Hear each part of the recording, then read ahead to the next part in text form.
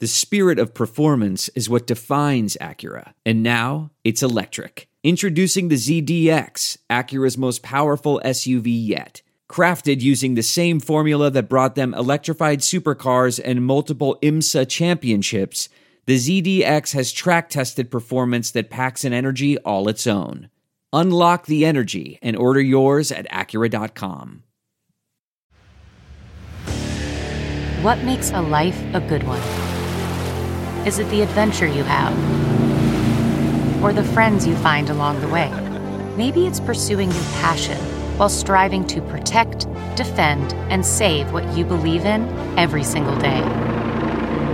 So, what makes a life a good one? In the Coast Guard, we think it's all of the above and more, but you'll have to find out for yourself. Visit gocoastguard.com to learn more.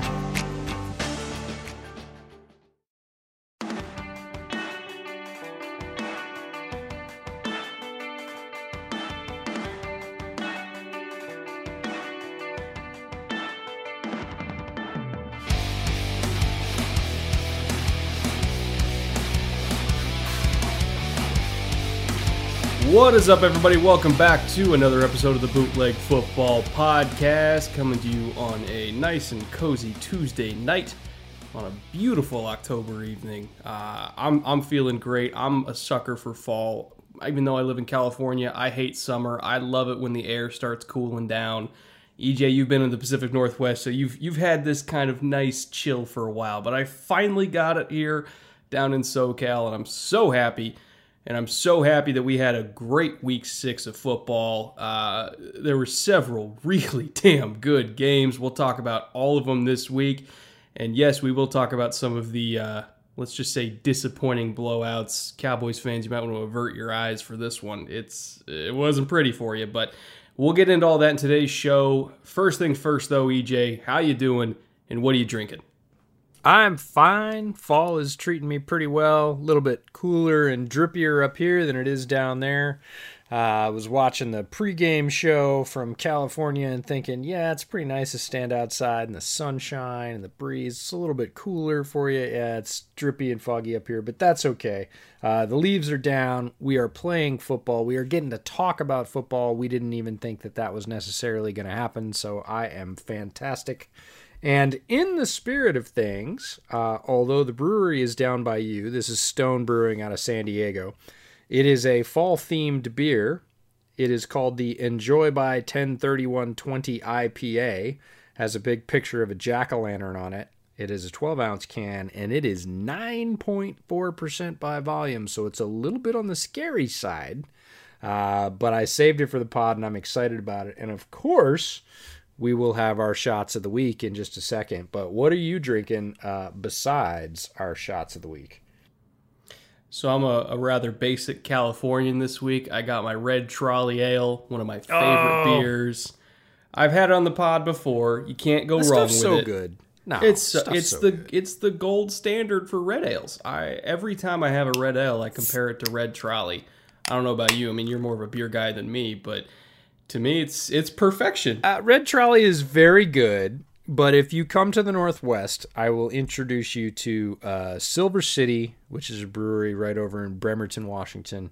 Well, Paulsbo officially, but Ridgetop Red Ale, which is one of my all-time favorites, especially if you can find it on tap. It's good in the cans, but off tap, Ridgetop Red Ale will give Red Trolley a run for its money. But Red Trolley, very drinkable. Excellent stuff. Well, next time I come up for a Hawks game, you'll have to take me over there. Or a Kraken game. Or a Kraken game. Either way, I love Seattle sports. They go nuts for sports up there. It's always a great environment. But that being said, let's get into the point after. And first things first, and we'll touch on him again later in the show, but we did not get to mention Jason Verrett last week, mainly because the Niners got their asses kicked and it didn't seem like the topic that was needed to be talked about. But on the other side of the disaster that was Brian Allen versus the Miami Dolphins, Jason Verrett has been playing, oddly enough, not even oddly enough, I guess the only surprising thing is that he's been able to stay healthy. He's always had this talent, but he has come out of relatively nowhere this season to play at an all-pro level. And I want to read you off a stat, EJ, because it's one of the most mind-blowing things that I've seen this season. So the Niners corners, on the whole, have been kind of rough. They've allowed 648 passing yards between all of them.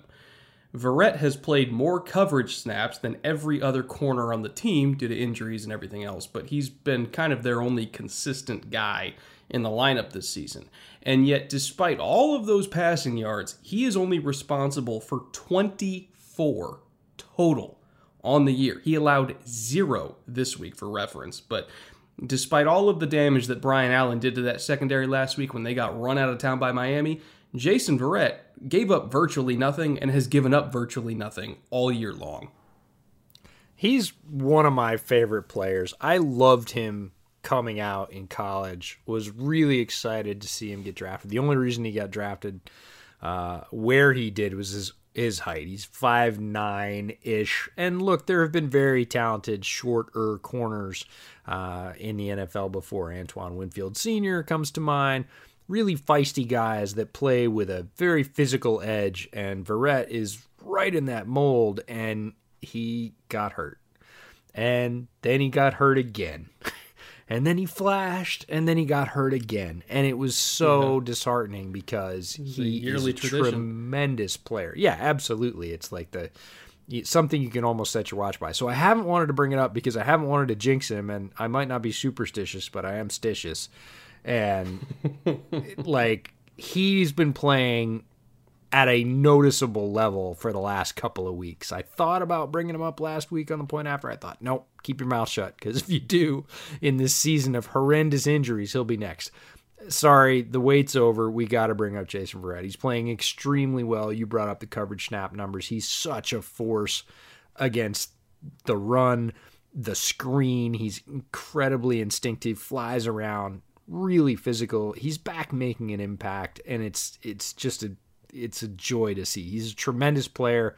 Huge pick in the end zone we'll talk about this week, but really, really good to see Jason Verrett playing healthy football at a high level again.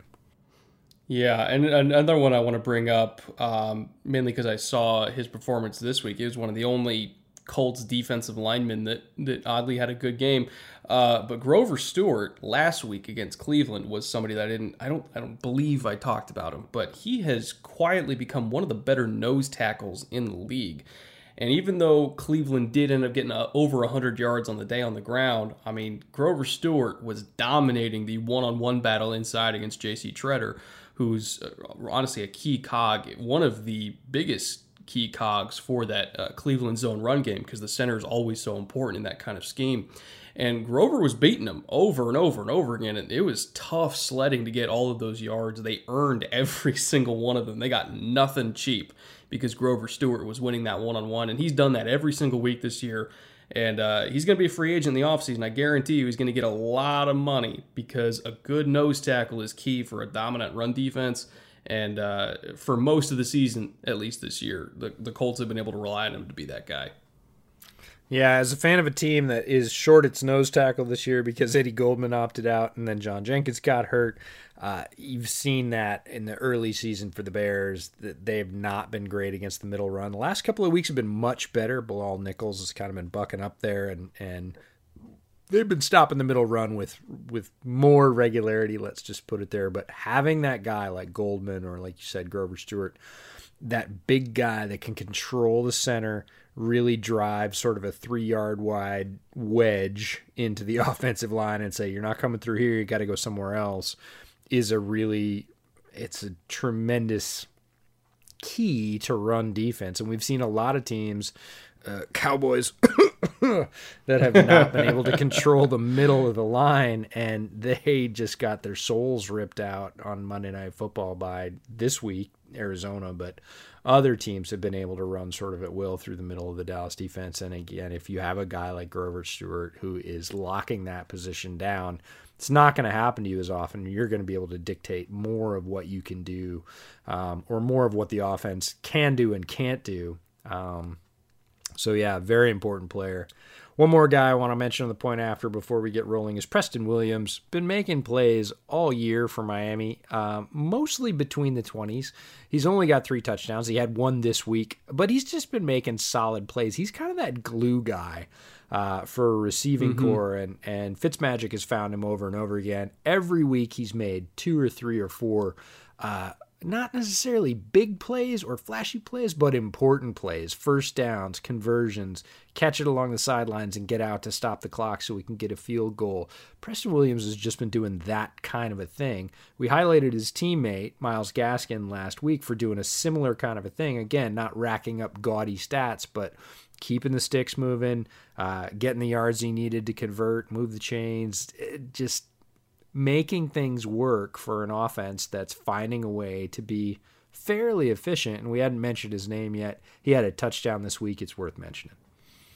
Yeah, Preston Williams, there was a lot of excitement in Dolphins camp for him. Some people were worried if he was going to be healthy to start the year because he was coming off that ACL, but he recovered in only 9 months, and we kind of heard little rumblings that he was looking phenomenal in camp, and that Fitzpatrick obviously loved him because Fitz loves big targets. And good to see him come back healthy and kind of hit the ground running. Curious to see what he's going to do with Tua now that Tua is named the starter in 2 weeks' time after the bye week. But we know Tua. He's really, really accurate, especially over the middle of the field, and I think he's going to make excellent use to Preston Williams. So good on him for having a good bounce back year after that ACL. And with that, we're getting to the bootleg shot of the week, which every single week as we kind of go through these games, we nominate good, clean hits that kind of demonstrate how you could still be physical while being legal. You can still absolutely clean somebody's clock without causing lifetime damage, as we say. And we always like to talk about game-changing legal hits, and we call it the bootleg shot of the week. We then ask you, the listener, to vote on your favorite hit of every single week, and then we take a shot to commemorate it on the following show. So this week, Kyle Fuller's game-changing forced fumble against the Bucs was the winner by, honestly, a pretty large margin. I know we got a lot of Bears fans that listen to this podcast, but kind of hard to disagree. Huge hit, changed the game. So I'm going to grab my shot glass here. I got a Cazadores Reposado. EJ, I think you have a tequila yourself as well. I do. I am matching your tequila. I have a Milagro, and it is the Blanco. Well, it's actually their silver, but they're Blanco. Extremely smooth. Chilled mine down a little bit. So you ready? I am ready. All right. Here's the Kyle Fuller. It was a rack. Salud. Oh. Well, the podcast will be warmer. Temperature is rising, iced or not. But that'll wake you the fuck up. It. Yep, that'll tickle the old taste buds going down. Good stuff. Fuller's hit was really tone setting for the Bears. Before that, the Bucs in that game had been moving, not necessarily at will, but pretty regularly. And after that, they got almost nothing. It reminds me of the old, you'll get nothing and like it. That was Kyle Fuller's hit. And he's been doing it every week. We're going to talk about it again when we get to the Bears-Panthers games. But, yep, we will have some bootleg shot of the week nominees this week as well. So we had a bunch of fun with the voting on the YouTube channel. Keep it up this week. We'll try to put out a poll on Twitter as well, so you guys have multiple chances to vote on what you think are the game-changing shots of the week. So with that, we will talk about hated Bears rivals, Bucs and Packers, which is duly relevant because the Bears played the Bucs the week before. The NFC North is playing the NFC South this year as their divisional regular opponents, if you want to call it that. And this was a pretty interesting game. What'd you see in Bucs Packers that caught your eye? So I spent my entire Tuesday, we're recording this on a Tuesday, charting every single Packers offensive snap before they pulled Aaron Rodgers out in kind of the final half of the fourth quarter when the game was over. But every play that Rodgers was on the field, I charted for the Packers, down, distance, personnel grouping, formation, notes on the play, coverages, all that kind of stuff. Because I wanted to see what happened. Like, not just, okay, yeah, the Packers offense had a bad day, but I wanted to see why did they have a bad day. And as I was charting and, kind of finding patterns in the notes and everything like that, I do want to say this is not Aaron Rodgers' best game, but it also was not his worst. There were a lot of miscommunications or just plain drops from his receivers. You look at an open seam ball that Mercedes Lewis, I think, didn't quite adjust well enough to because the middle field safety kind of vacated. There was a coverage bust, and you would expect Lewis to kind of adjust inside to that, and he didn't. So that was incomplete. Equanimeous St. Brown had a couple drops. There were protection mistakes from his running backs. Jamal Williams gave up a couple sacks. And of course, the Bucs defense is just flat out really good. So I don't necessarily think this was, spelling doom and gloom for Aaron Rodgers or anything like that. I don't consider the Packers to be frauds from, their hot start in September. Like this, sometimes this just happens. You run into a buzzsaw. They have a good game plan. You're not quite as sharp as you need to be. Next thing you know, you're down by 28 points. And I do want to say hats off to Todd Bowles for his game plan in this game because it was magnificent. They knew that Green Bay really liked to lean on two-back sets. They do it more than anybody else. They specifically throw more passes out of two-back sets than anyone else in the league by a huge margin. Mainly, in my opinion, I think they kind of do that because their receiving core is a little bit limited. Davante Adams obviously has been kind of banged up this year, but even when Davante's on the field, they have Allen Lazard and kind of nobody else. Tanyan contributes here and there, but it's not exactly a super dangerous set of weapons. So I think they go into the two-back sets to kind of scheme guys open, create space with the RPO game, the screen game, all that kind of stuff. It's Matt LaFleur's way of compensating for the talent that he has on the field.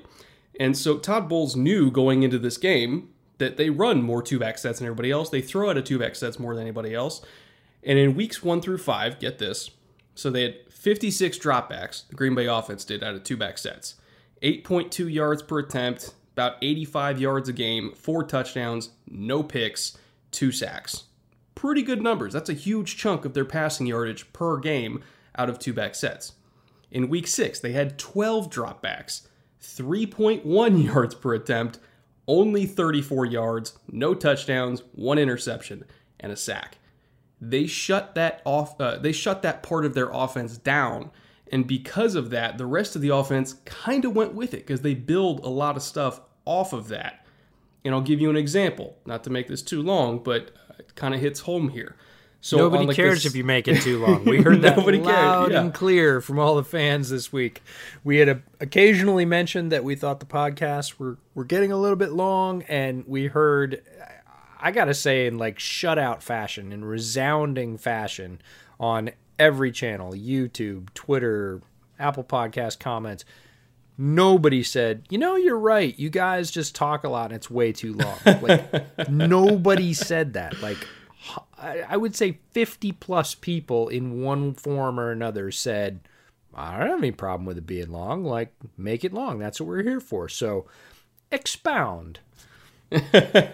Well, with that being said, since they like long podcasts, here's an example of how the Bucs were so prepared for this two-back passing game.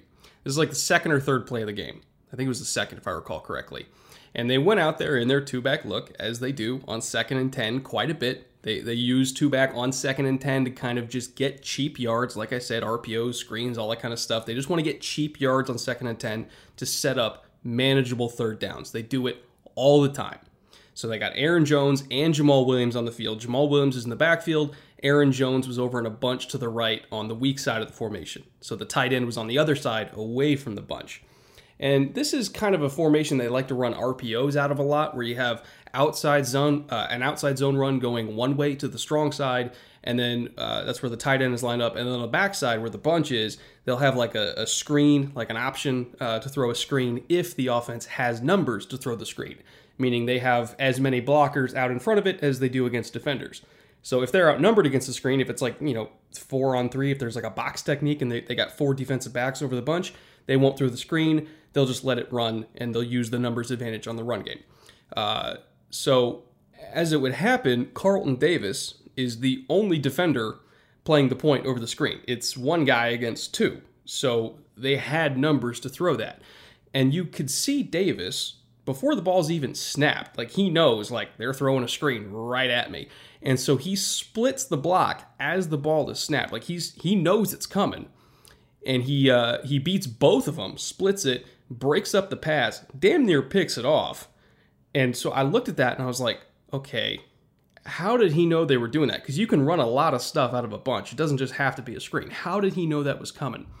And so I looked at every single play up until that point in the season that Green Bay had run out of their two-back stuff. And wouldn't you know, all the way back in week 1, fourth quarter, I think it was like 6 minutes-ish left to go in the fourth quarter, they ran that exact same play against the Vikings. Two-back look, bunch to the right, RPO with a backside tag for a screen. And I think it got like 4 or 5 yards against Minnesota. So again, it's an easy yard generator on early downs for them. And Carlton Davis knew, based on down, distance, formation, situation, and just good old-fashioned instincts, this RPO is coming. They're throwing a screen my way. It's 2-on-1. If I don't make this tackle, this thing is going to go for a big-ass gain. And he just came hard upfield and broke it up. And that, to me, is both a testament to Carlton Davis for studying, but it's a testament to Todd Bowles for getting his guys ready, getting them to understand tendencies and situational football, and just kind of being able to play with their brains as much as they do with their feet and hands. And so hats off to Todd Bowles for knowing what Green Bay leans on, which is their two-back offense, and then shutting that down, which then caused a ripple effect throughout the rest of the offense where they just couldn't get anything done. Yeah, I feel like Bowles kind of, if we're using baseball analogies, threw like a 2-hit shutout. It wasn't that the Packers got nothing. It wasn't a no-hitter, or maybe it was a 2-hit, like 1-run game. Like, he really threw a ton of looks.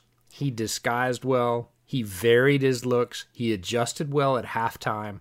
All the things you need to do to play well against a guy like Aaron Rodgers that, look, he's seen it all. It's very hard to, quote-unquote, confuse him. It's not impossible to frustrate him, but it's very hard to sort of pull one over on him. You're not going to, for the most part, get him to throw bad balls with regularity. And Bowles had the answer. Not only, like you said, does he have talented defenders at every level? He absolutely does. The defensive line has got a bunch of murderers on it. He's got 2 great inside linebackers. The secondary we've talked about quite a bit. You just talked about Davis. Jamel Dean's been playing out of his mind. He had a pick 6 this week. So, again, those are players that are playing at a very high level, but you're right. Getting them prepped, getting them ready, and then calling that game, right? It's like a catcher calling a really good game for his pitcher. Even if the pitcher is tremendous, you still got to set him up and put him in the right situations. And Bowles did that masterfully, and the Bucs walked out with a victory. And it wasn't all that close. Like, they had that almost from bell to bell. And a lot of that falls on Todd Bowles. Yeah, once, they were down 10-0 to start, but once they got the interceptions, I mean, that was it. The game. Once there was the 3-pump celebration, if you're listening to any kind of sports media, that was the end of it. That was the summoning of the devil, and they fell apart after that, because that's what did it. Not Todd Bowles and his talented... Anyways, that's garbage, but, The devil was Rob Gronkowski, by the way, who had a vintage performance. He looked like the old Gronk for a day. So I think those pelvic thrusts might have... set Gronk off. 5 catches, 78 yards, touchdown. All right, quick piece of advice. If you have Gronk in fantasy, sell right now. Sell right Call now. whoever you can and sell, because it's probably not happening again, but it did indeed happen. And, good on him, good to see it, but not likely to happen again is what we're saying. So I thought he was damn near going to break a hip every time he took a hit out there. Not going to lie. I was also a little bit worried. Yeah, it's funny. I guessed it on a fantasy football podcast this week, and we ended up talking about the Gronkowski game and what that should mean and what owners should do with that. But Gronkowski really he goes into the situation. Yes, obviously a strong relationship with Tom Brady, but in terms of the tight end situation, the only worst place he could have gone pretty much in the league is Cleveland in terms of talent, right? They've got, at the beginning of the year, they got O.J. Howard, they got Cameron Brate, like easily a couple of starters Gronkowski is the third, maybe the fourth tight end at the start of camp. Like, he's not a guy that's looking for a ton of targets or production. He's looking at support and selling a system and getting everybody used to how Tom Brady likes things. But here he is, O.J. Howard out for the year, Cameron Brate not exactly setting the world on fire, and Gronkowski does the Gronkowski thing. And it was nostalgic, but if you expect it to last, it might not happen. Yeah, he'll still block his ass off, but receiving days like this one might be few and far between, unless he's got some deer antler spray and we don't know about it. But we'll see. The cream or the clear, which one? I'm not sure. But no, we should talk Texans-Titans because this was a heck of a game. It involved your team, but it was a heck of a game. Went to overtime, which is maybe more than you could have hoped for at the outset. I'm not exactly sure. But as soon as they won the coin toss, we knew it was going to happen, though. Maybe, but the NFL's even a weird place. Deshaun knew. If you saw Deshaun's reaction when they lost the coin toss, he just went like, "Oh God, Jesus Christ, why now?" he knew it was coming. But we need to lead with Derrick Henry because OMFG, Derrick Henry, look, a really talented guy.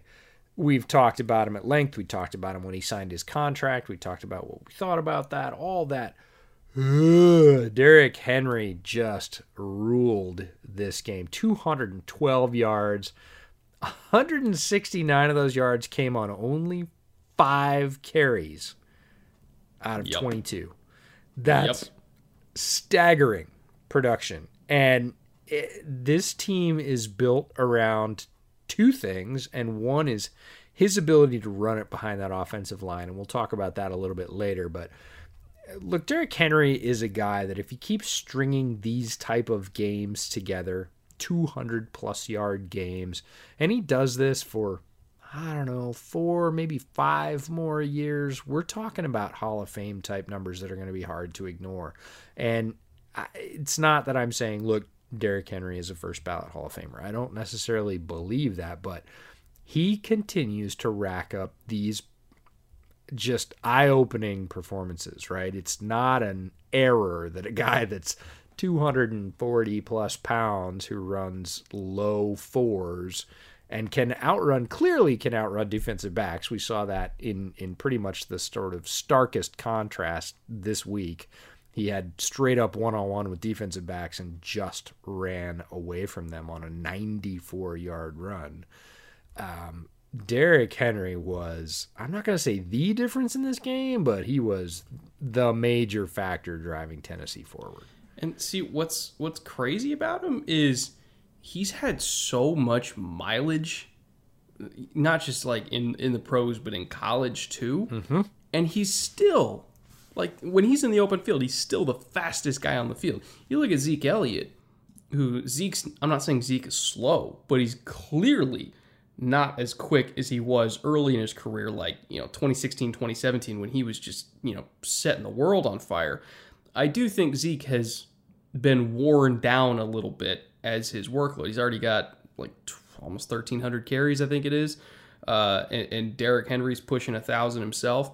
But Zeke already, I think, has been affected by his workload, where Derrick Henry, when you include his college workload, has had more carries than Zeke, I believe.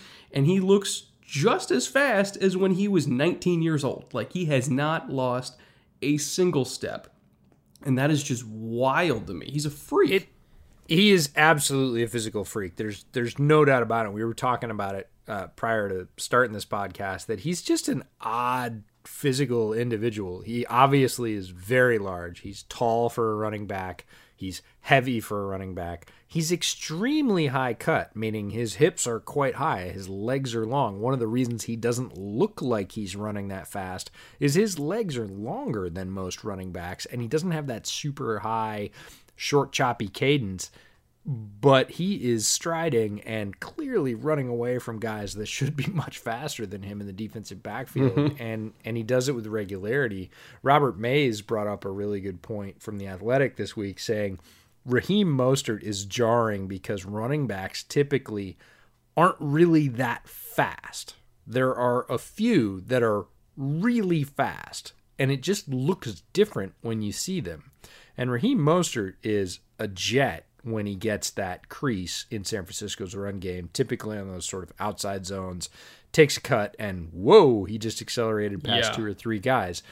It looks, that's what Robert was saying, is that it looks different. Henry looks different in the fact that here's this massive guy with these long legs that doesn't look like he's striding that fast, but yet you look back, and on that 94-yard run, he was somewhat even with the defensive backs, and then he just literally ran away from them. Like, they just dropped back about 5 yards in about the next 15 yards. And it was clear that, oh, that's the fastest guy right there. That huge guy. That's the fastest guy. And that's just staggering. So Derrick Henry is, I don't want to say he's one of a kind, but he's damn near close in the NFL right now. You've got guys like A.J. Dillon who are very large and quite fast, but not that many guys with that physical proportion still have that, like, oh my God, speed. And Henry showed it multiple times during this game. Yeah. The Texans' pass rush, which was once vaunted, that's my language, is struggling, especially emphasis in the red on the zone. word once. Yeah, look, they had for a while, they had Whitney Mercilus, Jadeveon Clowney, J.J. Watt. Like, this was a unit that had some firepower that you really did have to worry about on pretty much every play. Doesn't feel like that anymore, and especially early in the game, in the red zone, they were not getting a ton of pressure. Tannehill was having enough time, plenty of time, to do the things he wanted to do. But right as soon as I wrote that in my notes, good old J.J. Watt maybe has his Gronkowski moment, makes a game-turning play, which happens to be a bootleg football shot of the week candidate.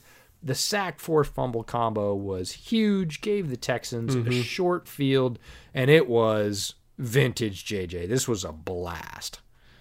Yeah, coming around the blind side, not just wrapping up the quarterback, but giving that nice karate chop as you're coming around the end. This was a very good game for J.J. Watt. Honestly, he's been having a good season, in my opinion. He's just kind of the only guy there. So he's getting that old, 2012, 2013, everybody block JJ and we'll handle everybody else kind of treatment. Back when Whitney Mercilus was still young, before he kind of became, Whitney, he had a decent spike in kind of the mid 2010s, and then he kind of fell off again. But back in the early JJ Watt days, where it was him and Antonio Smith, and they were willing to leave Antonio Smith one-on-one all day in order to double and triple JJ, and that's what's happening again now, except we don't even have Antonio Smith. We have nobody. So it's been rough, but this was a vintage, give JJ Watt a one-on-one and he'll go win it type hit. And yeah, he changed the game right then and there, and I only wish that Houston could have won the coin toss, because I genuinely believe Deshaun would have won that game if they did. And people give Romeo Crennel crap for not kicking the extra point and trying to just win it with the 2-point conversion. But again, when you look at the percentage chance, like, if you can put the ball in Deshaun Watson's hands and he's got a, maybe 50-50 shot of just winning the game for you, you trust Deshaun Watson. Like, that to me is not a bad decision. Did it work out? No. Would I do it again? Absolutely. So I understand why he did it. You want your defense to just get one stop. Of course they couldn't, because they suck. And then, you lose the coin toss, and then, of course, the defense can't get another stop, and they lose. But putting the ball in Deshaun Watson's hands to try to prevent your defense from having to do anything, to me, is a good call. So I do not agree with the people that are hating on Romeo Crennel. He did the right thing. Yeah, I think, again, given that chance, either one of us would take it. More often than not, the chances that Deshaun Watson is going to win that 6 out of 10 times, pretty darn good. This was one of the 4 times that, he rolled snake eyes and nothing came up right, which, again, is almost a little jarring in its own right, because he's such a magician. We talked about this last week, but what he does late and near the sidelines and with no room and with no time and with no angle routinely gets you kind of almost callous to the fact that when he has a somewhat kind of normal play, like going for the win, and he doesn't get it, you're almost like, wait, what? Like, he always gets it. So yeah. I would take that chance just like you would. Couple things to mention on the Tannehill side. There's a Freudian slip for you. For the Titans side, the thing that makes the Titans unfair right now is even with that very physical, mashing offensive line that is sort of molded in the spitting image of Mike Vrabel as a player. And wait, EJ, Mike Vrabel wasn't an offensive lineman, no, but he definitely had the mentality of grinding people down. He was a very physical player. And the team has really made in him his image to maximize Derrick Henry's talent. What you have on the flip side of that coin is Ryan Tannehill is looking so sharp right now. Playing at the top of his game, incredibly comfortable in the system, has command, knows where he's going with the ball. And when you have sort of a double-edged sword like that, like, hey, we got to sell out to stop Derrick Henry in this run game, and then Tannehill's being really sharp and efficient and hitting the receivers, including Anthony Firkser? Like, who the hell is Anthony Firkser? Sorry.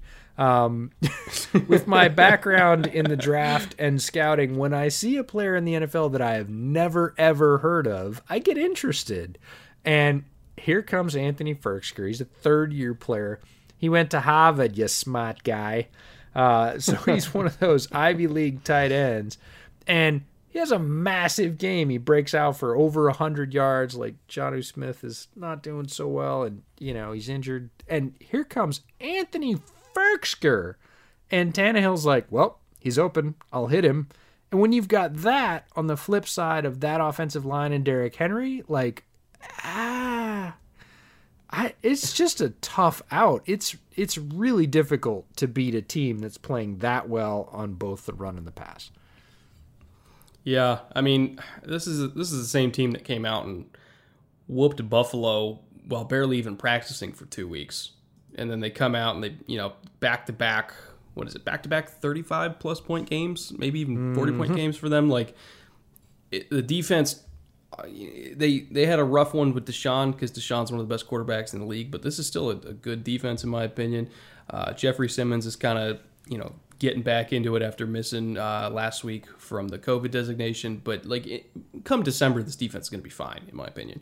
And not to mention the offense is firing on all cylinders. Like, this is not just they'll win the AFC South.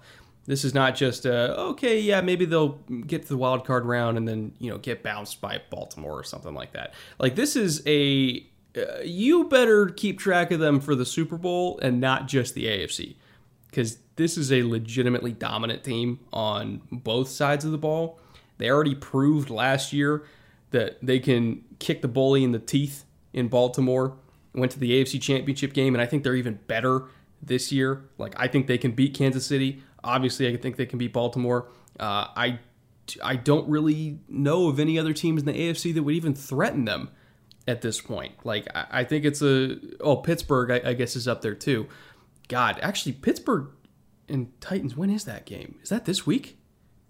I don't know, but it's going to be must-see TV because both of those teams are playing at the top of their games. And I honestly, just when you said that, and I hadn't made this comparison before, Tannehill looks a little bit like Big Ben to me, except way more mobile, right? I'm not talking about mobility, but that ability to sit back and pick apart a defense really at every level, because he's throwing the deep ball well as well. But he's not afraid to take the underneath receiver, obviously the tight ends. He can go deep to A.J. Brown. Like, he's got weapons, and he just looks like Ben when Ben was in that middle stretch of being incredibly comfortable in the Pittsburgh offense. He'd been in the same offense with the same coach, the same offensive line coach, right? He just knew where everything was, and every week it looked like he was just flipping it to the open guy all the time. And you add to that, Tannehill is a converted wide receiver in college. He can really run. Big Ben never had that ability to really sprint. Again, it's one more element to this team that's super well balanced, extremely physical, both on offense and defense. And like you said, I think they're going to stress every team they play right up to the end, and the end might be the Super Bowl. I just checked. And so the Steelers and the Titans are the only unbeaten teams left in the conference. They play this week. Oh. That is going to be sick.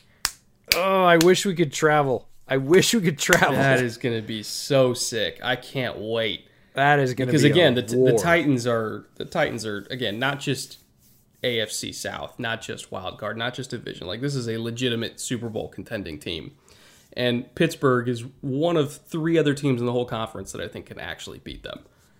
So this game's going to be crazy. Yeah, I can't wait to do some digging on that one because it's going to be really good. But let's go to a completely different flavor of game. Rams Niners. Now this is an NFC West showdown. 2 high-powered offenses that do it in very different ways. But it's funny, their coaches know each other and revealed this week that they don't often talk because they're afraid that they will share too much with the other coach because all they can do is talk about football, which doesn't surprise me at all between McVay and Shanahan. These are 2 guys that are extremely immersed in their professional cultures.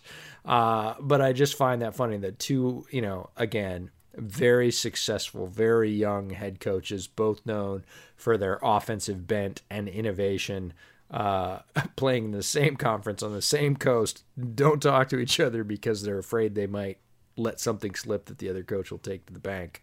So, fascinating setup, but I want to start with Deebo Samuel as a runner because he is back to being healthy enough to run, and they are running him, and he is a weapon.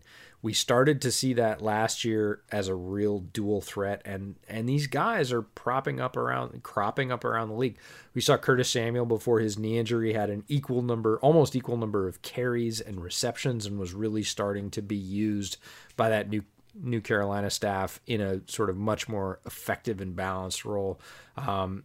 Brandon Ayuk, who's another rookie for the 49ers, we knew is one of those guys, just get the ball in his hands. Down in Jacksonville, they've got Laviska Shenault, who we look at as a receiver and say, hey, he may be limited as a down-the-field receiver, but again, get the ball in his hands any way you can. Let him run it. He's powerful. He's explosive. And offensive coordinators, I don't know, it just seems like around the league, they're much more willing to put the ball into the hands of a wide receiver on a run this year than any time I can remember in the recent past. What do you think about that? I think it's one more way, and we always like to talk about how, the college game kind of influences the pro game, and for a long time we saw the college game kind of emphasize attacking space, outflanking defenses, all that kind of stuff, like not just working in between the numbers, but working outside the numbers too, especially with the quick game. And I think a lot of these wide receiver runs and the tap pass sweeps and all that kind of stuff, the motion at the snap, that to me is one more way for offenses to attack space laterally without it just being bubble screens and that kind of stuff. Like, this is a way to get a fast guy in space moving at the snap, so he's already at full speed as the play is starting, so he can outflank a defense, just get that extra little juice he needs to get the edge, while also using the threat of that as misdirection so that you can attack in between the numbers. You can try to, pull these linebackers apart, kind of create seams in the run game, or influence zone defenders to move out of the way, throw a slant behind it if you're trying to get a guy to move out of the middle of the field. So it's not just a way to attack space, but it's a way to create space for more traditional modes of attack, I guess you could say. The inside zone run game, duo, the quick game over the middle, all that kind of stuff that, West Coast offenses are known for. This is just a way to make it work more efficiently. And it's not just West Coast teams that are doing it. It's Andy Reid, who I like to say is running the spread coast out there because he's kind of hybridized what he does with the spread passing game and things that Pat Mahomes likes, which if it was Pat Mahomes' idea, he would just run 4 verts every play because he loves that. But, they do it with Tyreek. And the big thing I'm seeing is like running fake counters where you've got like a lead blocker pulling and then they stop in the middle of the play and turn around and go the other way. We've seen the Niners do it. We've seen the Rams do it. We've seen the Steelers do it. Like, everybody's kind of running that fake counter after Kyle Shanahan ran it against the Giants. So it's been fascinating to watch this copycat league use receivers in new ways, attack space in new ways, and just really lean hard into motion and misdirection. Yeah, there's so much of it, and you see more and more of it, and you see the same things sort of propagating week after week. One of the things is that tap pass that you mentioned. We saw 2 teams score on it this week. We've seen multiple teams score on it in previous weeks. So much motion at the snap to, again, influence people. And if you've seen anything early in the season, you've seen that if you generally have almost any linebacker in the league, short of maybe Isaiah Simmons, trying to cover those folks, forget it. You get a fast player with motion and a head of steam at the snap, and you have a linebacker who is set, trying to A, run laterally with that guy to the edge, or, oh, wait, they handed it off to the back, he's coming through the middle. Like, you just put those players under such tremendous stress in terms of decision making at the snap. If you can get them to stall for that half second, you've already won. And offenses are doing everything in their power to throw multiple reads at those guys and go make a choice in a literally a split second. And it's working. We're seeing offenses being tremendously creative and prolific. And if you want to call it copycat, yeah, absolutely. It's a copycat league. We're seeing more and more of it every week. And, you know, it's always that point counterpoint, right? If the offense is doing that, defenses have to figure out a way to counter that. It's the same thing when the RPO came in and slow playing those reads. Like, there's always that great balance, cat and mouse between offense and defense. And the defense is a little bit behind on all the sort of pre-snap motion and motion at the snap specifically. So it'll be really interesting to see how they catch up. But in a more traditional way, if you're talking about the Rams, Darrell Henderson, man, this guy, I loved him. I swore to God that the Bears were targeting him because they wanted more explosive plays. Turns out they wanted more of a Kareem Hunt type clone. They ended up picking up David Montgomery, trading up to do it. Darrell Henderson is a super flashy player. He's so much juice. So much juice. And it's the thing about Henderson that makes him extremely special is all he needs is a crack. And if he gets the crack, he blows through it at such a speed that it's not just that he's to the second level. He's really putting pressure on the third level to be in the right position or the right fit, or at least somewhere near him, because if they're not close, they're not getting him. He's already at like level 1.5 when he busts through the line. And if you're not close, you're not going to lay a hand on him. His speed puts so much pressure on the second and third levels of the defense that you can't be cheating out to the boundary on that tight end that's going on the cut. And you can bet that McVay is scheming up Tyler Higbee to run you over there, right? And if you follow him, you're not catching Darrell Henderson as he blasts through in the middle. So it's really fun to see a fully healthy running back for the Rams. They've been sort of nursing along with Todd Gurley and trying to monitor his snap count, and he could be explosive when he was fresh, but not like Henderson, who has an extremely low number of rushes overall, if we're talking about college and the pros, and is running at full speed right now, and it's so much fun to watch.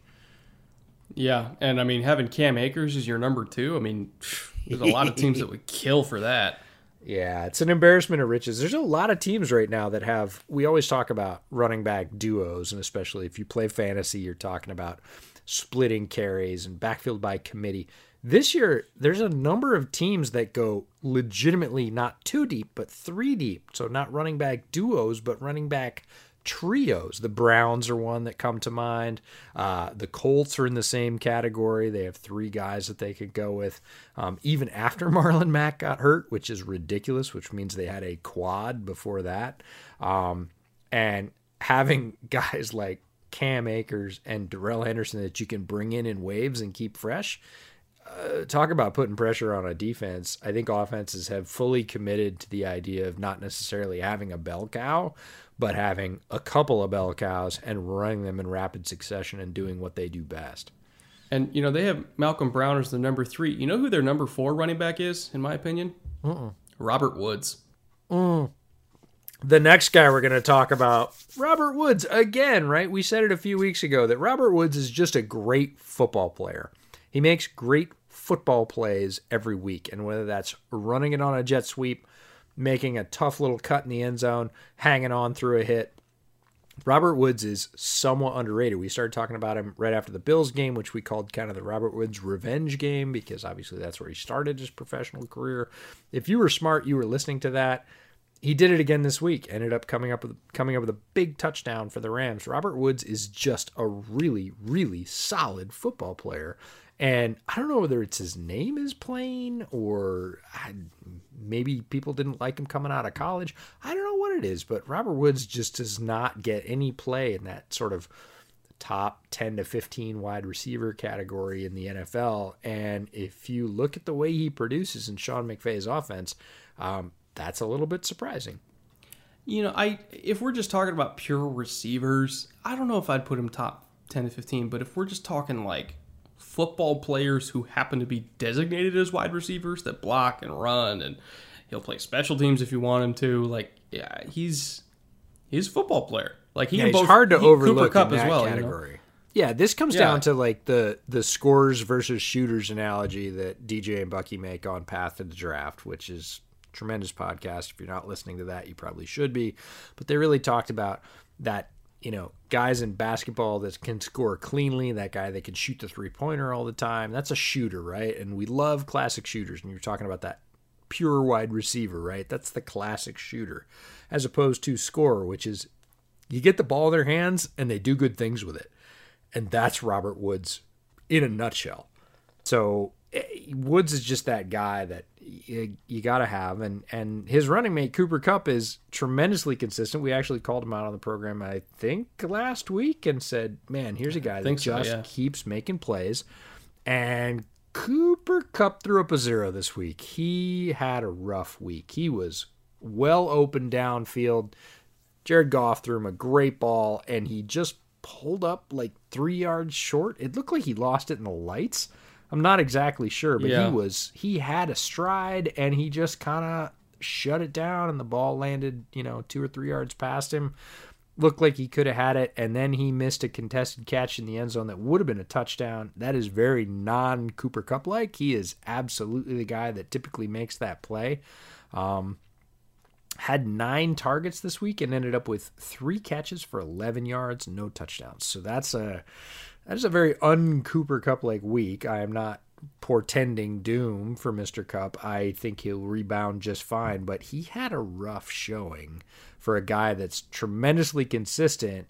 Almost jarring to kind of look at it and go, what, 3 for 11 on 9 targets? That is very non-Cooper Kupp-like. I will give the 49ers defense some credit for that. Actually, I'll give them a lot of credit for it, because at the end of the day, we're talking about how much we love Woods and how much we love Kupp and how much we love Henderson. The Rams only put up 16 points. And part of the reason for that, or rather a big reason for that, is the Niners secondary is finally a little bit healthier. And as we mentioned at the top of the show, Jason Verrett's playing like an all-pro. They got Emmanuel Mosley back, and what a difference that made. Like, the Niners corners as a group only gave up 71 yards passing in this game. Jared Goff had less than 200.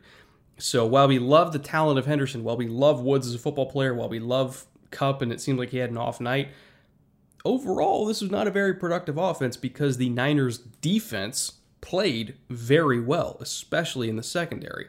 And I think, I don't know if we're going to see this every week from the Niners because they just had so many injuries, but they still have a lot of talent. Like, they still have Fred Warner, one of the best linebackers in the league, probably top 3 to 4, I would say right now, linebackers in the league. They don't even have Richard Sherman back yet. I can't remember when he's supposed to come back, but Verrett, Mosley, and Sherman, I think, is an elite trio of corners. They have some talent at safety. Jimmy, when he's healthy, I think is a good quarterback. Not a great one, but at least a good one. And Kittle, obviously, is arguably the best tight end in the game. So there's still a lot of elite players and elite units on this team. They can still do a lot of damage, and I consider the Rams to be an excellent football team with a lot of talent, as we've talked about a lot so far. And they kicked their ass. So big ups to the Niners for having a bounce back week. Probably because Brian Allen wasn't on the field. That probably helped a lot. But also, it's a good reminder for the people at home. The Niners are a damn good football team, and they're not going anywhere, even though they're 3-3. Like, they are not going anywhere. Nah, I wouldn't bet against them. They're tremendously well coached, and like you said, they find ways to manufacture plays, whether it's on offense or defense, in different ways, different personnel, different matchups. They are elite at that as a team. And one of the ways that you know that is like the running back position. Way back before the draft, we said, oh, there's these guys that would be good fits for San Francisco because they run a very particular run game. They're looking for, this takes me back to like, Liam Neeson and Taken, right? I have a very particular set of skills, right? They're looking for a very particular set of, characteristics in their running backs. And JaMycal Hasty was one of the guys we said, man, if he ended up with Shanahan, he would just kill. Ends up being a UDFA, going to San Francisco, gets in the game this week, and looks exactly the part, right? He's that one-cut slashing back that fits damn near perfectly in a Shanahan run system. Would have worked very well in Arizona as well under Cliff Kingsbury.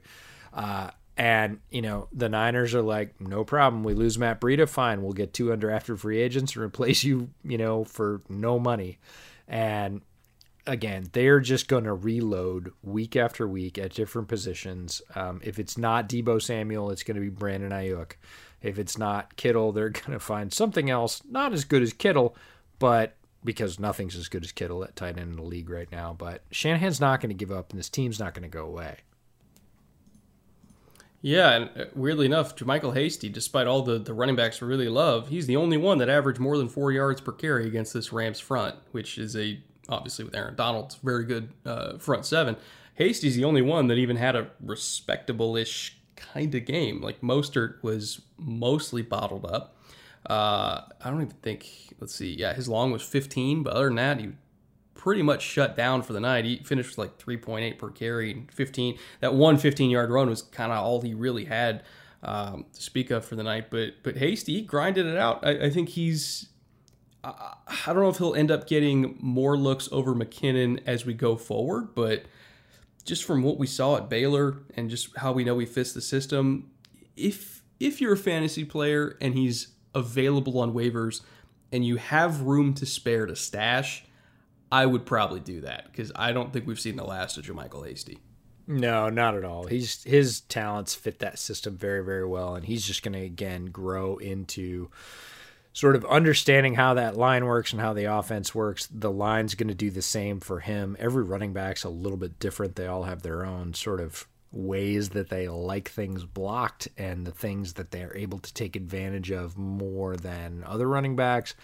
And San Francisco's just starting to figure that out with JaMycal Hasty. So, yeah, a great guy to sort of grab if you've got space because his production will come in bunches. He's not going to win you the league every week, but he is going to have that pop-off game, mark our words, where he cracks 100 and maybe comes up with 2 scores because he's got a lot of gas when he gets in the open field. He is fast in a straight line.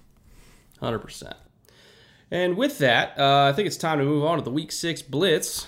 I heard an alternate name for the Blitz this week from one of our listeners that made me laugh out loud. You want to hear it? The Week 6 separate podcast entirely because it's so fucking long.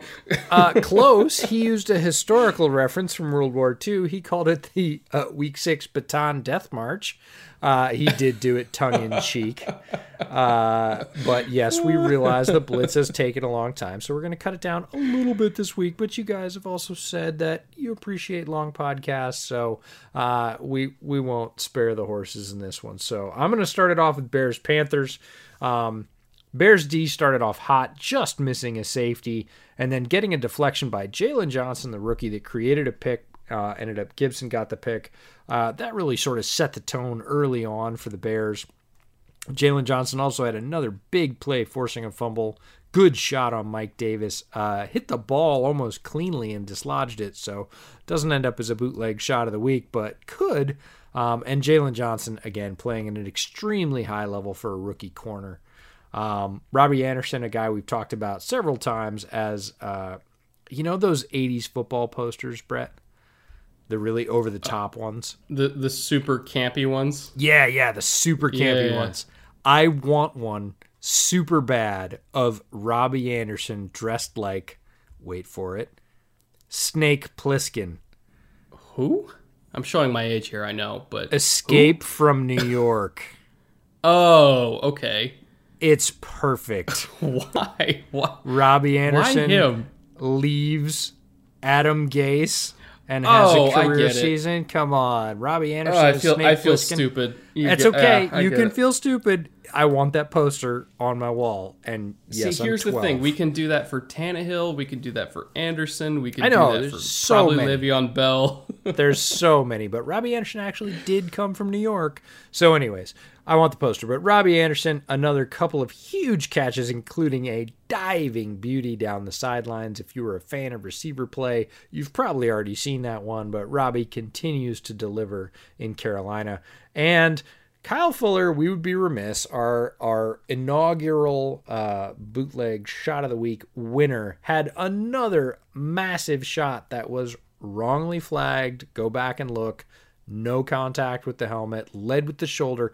Kyle Fuller has figured out how to absolutely physically dominate and rip guys under the rules legally, and the officials have not figured out how to handle it. They see this massive shot and they go, "Oh, geez, that's got to be illegal," and they throw the flag because they're not used to seeing that level of physicality from a cornerback or that level of contact. And Kyle Fuller is playing well within the rules, but people are literally not throwing to his side because he is lighting guys up. He is really physically hurting people within the rules. And the NFL is just really quite not sure how to handle that. So we're kind of debating whether or not Fuller's shot, although it got flagged in the Panthers game, is eligible. So look for that in the poll. It might pop up, but Kyle Fuller playing at really an all-pro level at cornerback right now. I'll just say this. A lot of people talk about corners making business decisions when it comes to tackling. Kyle Fuller's business is destroying rib cages because that seems to be what he does at least once a week. He knows where he can aim. He knows that's the safe spot.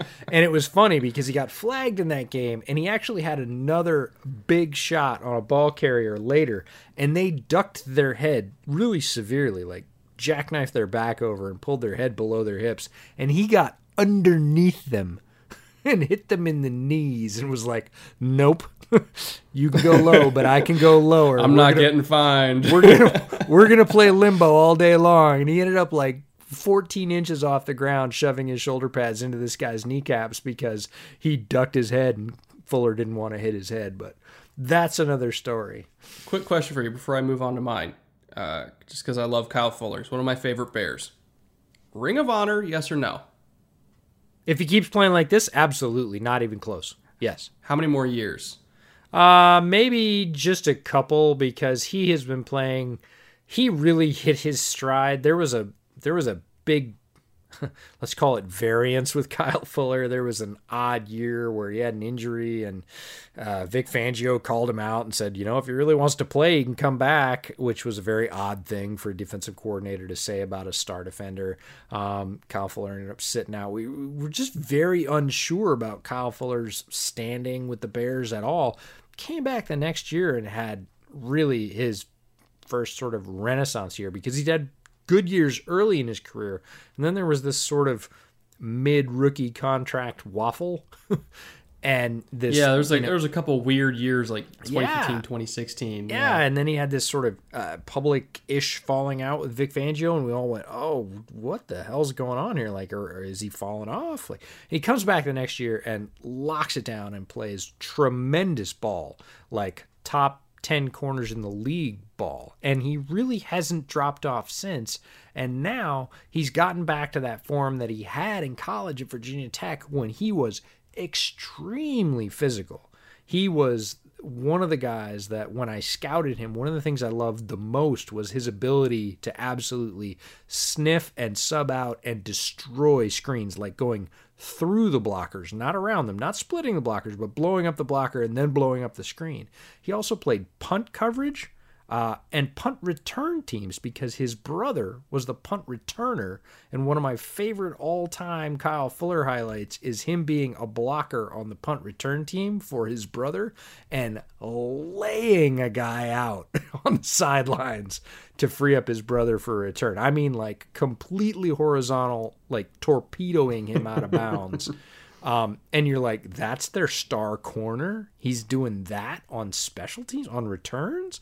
Like, Kyle Fuller is an amazingly physical player, and I am glad that he is maximizing that, because it literally does. It sets fear into people, and they won't admit it because it's the NFL, and macho culture still rules the NFL. Nobody's going to say, I'm afraid to go to that side. But right now, you don't think guys are alligator arming it a little bit because Kyle Fuller's coming for their ribs? They absolutely are. They're listening for the footsteps. Guarantee it. Anytime they read zone and they know he's waiting there in the flat and they're running a shallow cross, they're just thinking, please, for the love of God, don't throw it to me. Please don't throw it to me. I'm going to get murdered. Please don't throw it to me. For those of you that don't know Kyle Fuller's game is off man. Also good in zone, but off man, and he lurks. He and Eddie Jackson are the same in this. Their ideal position for any play is about 6 yards off wherever the man they're stalking is. And I say stalking with purpose, right? Because they are waiting for the ball to come to that player so that they can break downhill and explode that guy. And that is their preferred method, is playing forward or coming forward, downhill, whatever you want to call it on defense. They will shadow about 5 to 6 yards off that guy and play downhill hard to the ball. We've seen Eddie Jackson. We saw him do it in this game. He had a pick called back for a sort of, I don't want to say phantom DPI call. Again, for like the third time this year. He posted on Twitter that, hey, man, that's 8 TDs in 4 years. Unfortunately, only 5 of them count. But Eddie Jackson's had 2 in the last 3 weeks that should have been touchdowns on returns. But Eddie Jackson, Kyle Fuller are the same in that way, that they shadow folks about 5 to 6 yards deep and break downhill back towards the quarterback and hit the guy going through. And they're both very, very good at it. Yeah. God, I love watching this Bears defense. I just love it. But with that being said, I'm going to move on to, again, in true blitz flat fashion, taking 20 minutes per team. I'm going to move on to fight. You asked Falcons, the extra question. It's on you, man. I know. It was a great question. I love talking about Kyle Fuller. But anyway, Falcons, Vikings. Kirk Cousins, he pulled a Kirk Cousins. He had a really rough game, threw some horrendous interceptions. And when you got the Falcons with Julio back healthy and you're giving them free possessions, I know it's Atlanta, but this team still has a ton of firepower on offense. They still have a former MVP at quarterback who I think, not even like an outside shot at the Hall of Fame, I'm pretty sure Matt Ryan's going to end up in the Hall of Fame. I don't know if it'll be first ballot, but I'm pretty sure he's going to end up in the Hall of Fame, because if Eli's there, Matt Ryan should be there, in my opinion. He's just a better quarterback than Eli ever was. But Matt Ryan's still a great quarterback, still a ton of weapons. And if you're just giving them free possessions, yeah, you're going to get boat raced. And whether or not they had Dalvin Cook, I don't think this game was winnable as long as Kirk was throwing picks like that. So it was a rough game to watch. Pretty much. Yeah, he threw 3 in the first half. I mean, yeah, when you throw 3 straight up in the first half, and yeah, I know his arm got hit on the third one. I get it, but literally he threw one before they were done announcing the lineups. Like, and Atlanta, like you said, boat raced him. Turned that around, threw a quick one to Julio. Ryan throws a dart. They're up 7-0. Like, that just sets a team on a certain course for a day.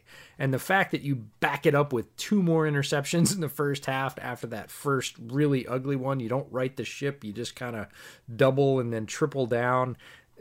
Look, as an NFC North fan, love to see it, but as if I was a Vikings fan, I would be hating this.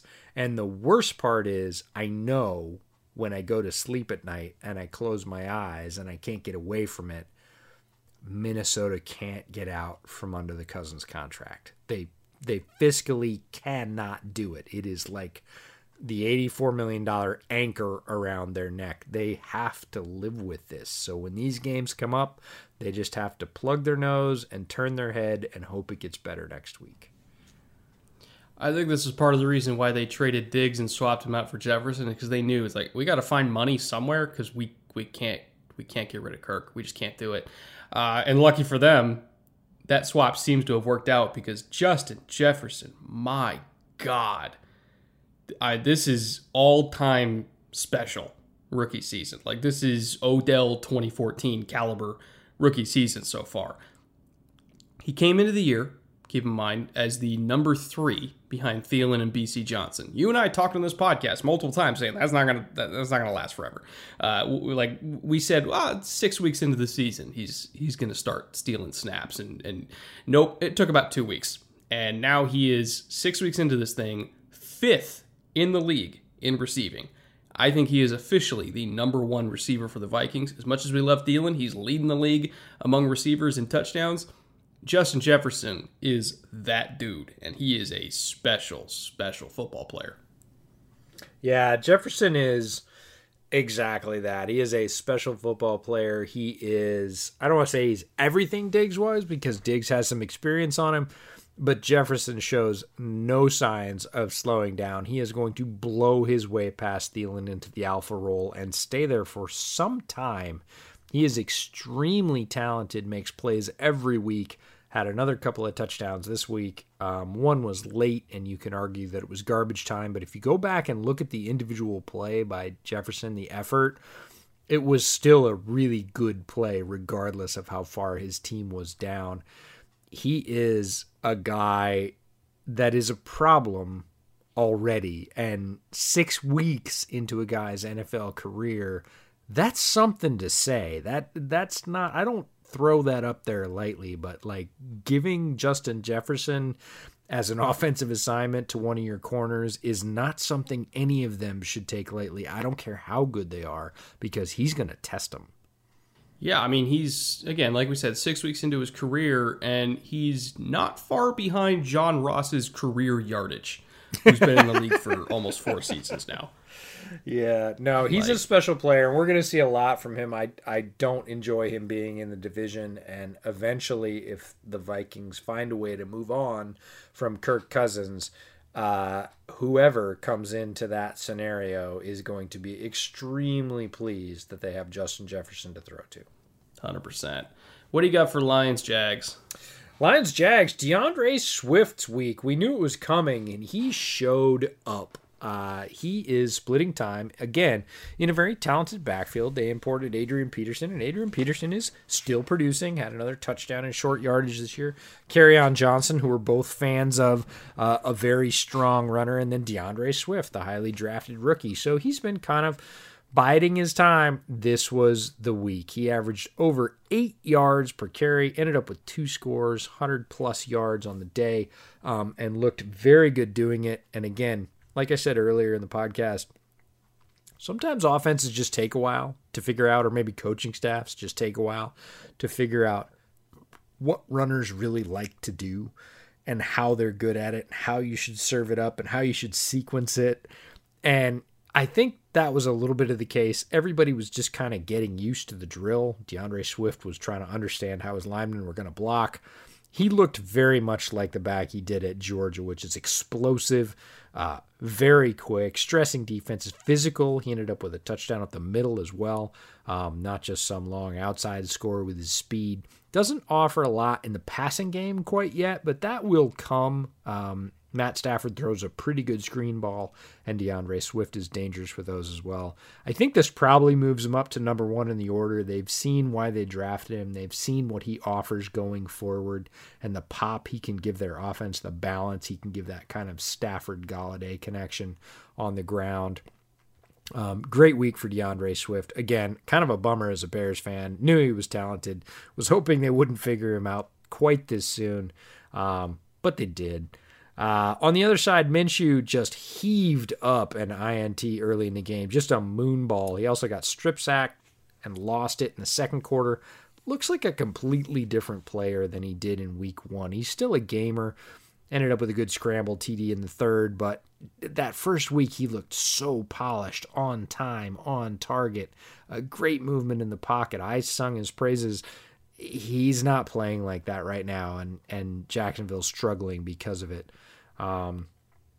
One of our favorite players on the Lions side, Uruguay, the corner from Penn State, great deflection on the slant near the goal line to force a turnover on downs. Just a classic sort of slant technique if you want to go back and check it out. Very good corner. I know they drafted Jeff Okudah, and that got a lot of attention, but we were both kind of high on Uruguay, and he played great this week. Keenan Cole, another decent day for Jacksonville. We mentioned him earlier in the year on the podcast as a sort of strong supporting receiver for Jacksonville. Just keeps making big catches. A little bit like Preston Williams, we mentioned at the top of the show. One of those guys that Minshew goes to in a pinch, and he came up big 3 or 4 times. Overall, Lions take a pretty good win. Jacksonville looks to be fading a little bit. James Robinson's success is dimmed as well. That defense doesn't quite seem to be hitting on all the cylinders it was before. So Jacksonville fading a little bit, Lions surging a little bit, and a big day for DeAndre Swift. Would you believe it if I told you that Amani Oruwariye had less target, even on same number of coverage snaps, less targets than Kyle Fuller, better passer rating allowed than Kyle Fuller, and over twice as many PBUs as Kyle Fuller.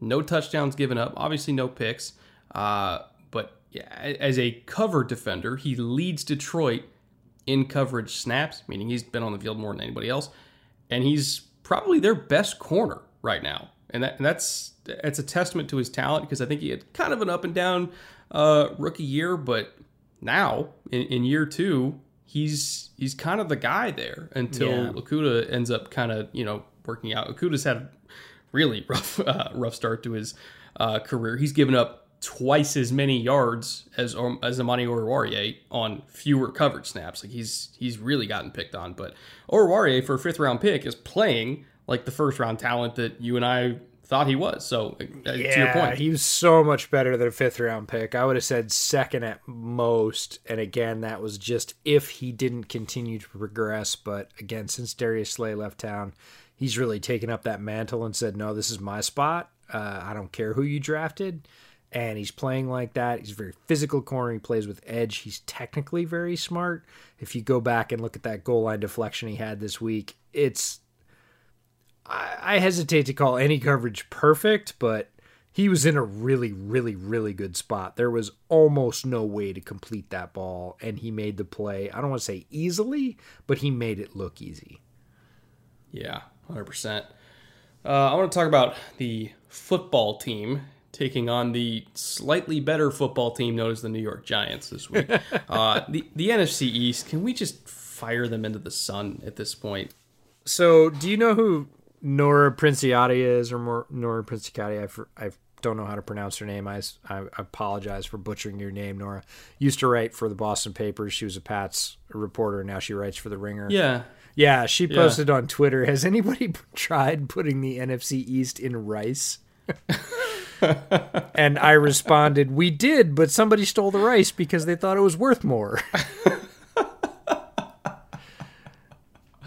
Oh God, it's just so hard to watch. It's such a garbage fire. We get subjected to really, this. really terrible. And there's still like 4 or 5 NFC East primetime games left this year. Like I know that part is, and one of them's this Thursday. They have to get flexed, like mercy rule. They have to get flexed because it's just so awful. I mean, the Cowboys game was difficult to sit through on many levels, and you had the Cardinals on the other side who were actually fairly interesting.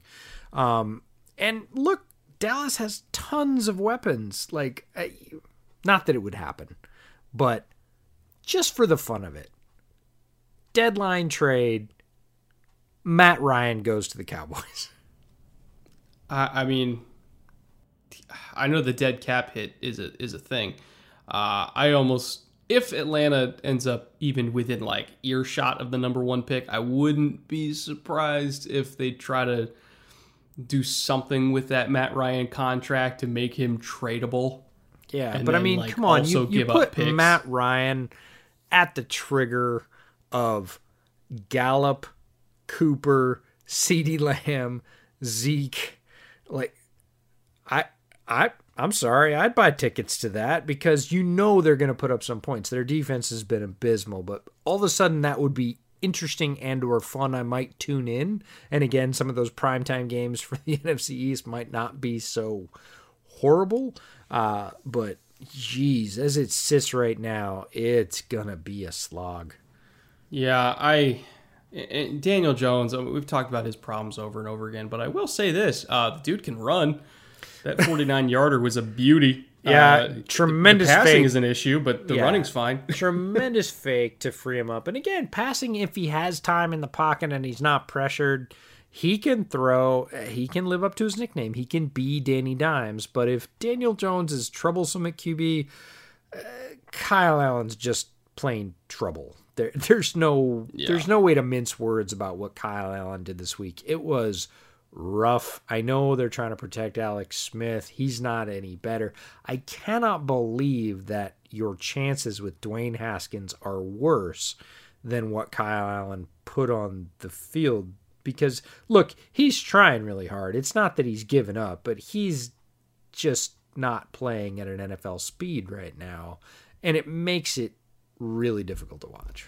Supposedly the Haskins thing was like an attitude issue or a... Yeah, I heard he talked a bunch of shit about his stats in a loss, and that caused a division in the locker room, which I can understand. And Ron Rivera, being a noted players coach, went, okay, that's it, Rook. Not Rook, but you don't get to do that, and we're basically benching you hard. We're throwing you into the doghouse.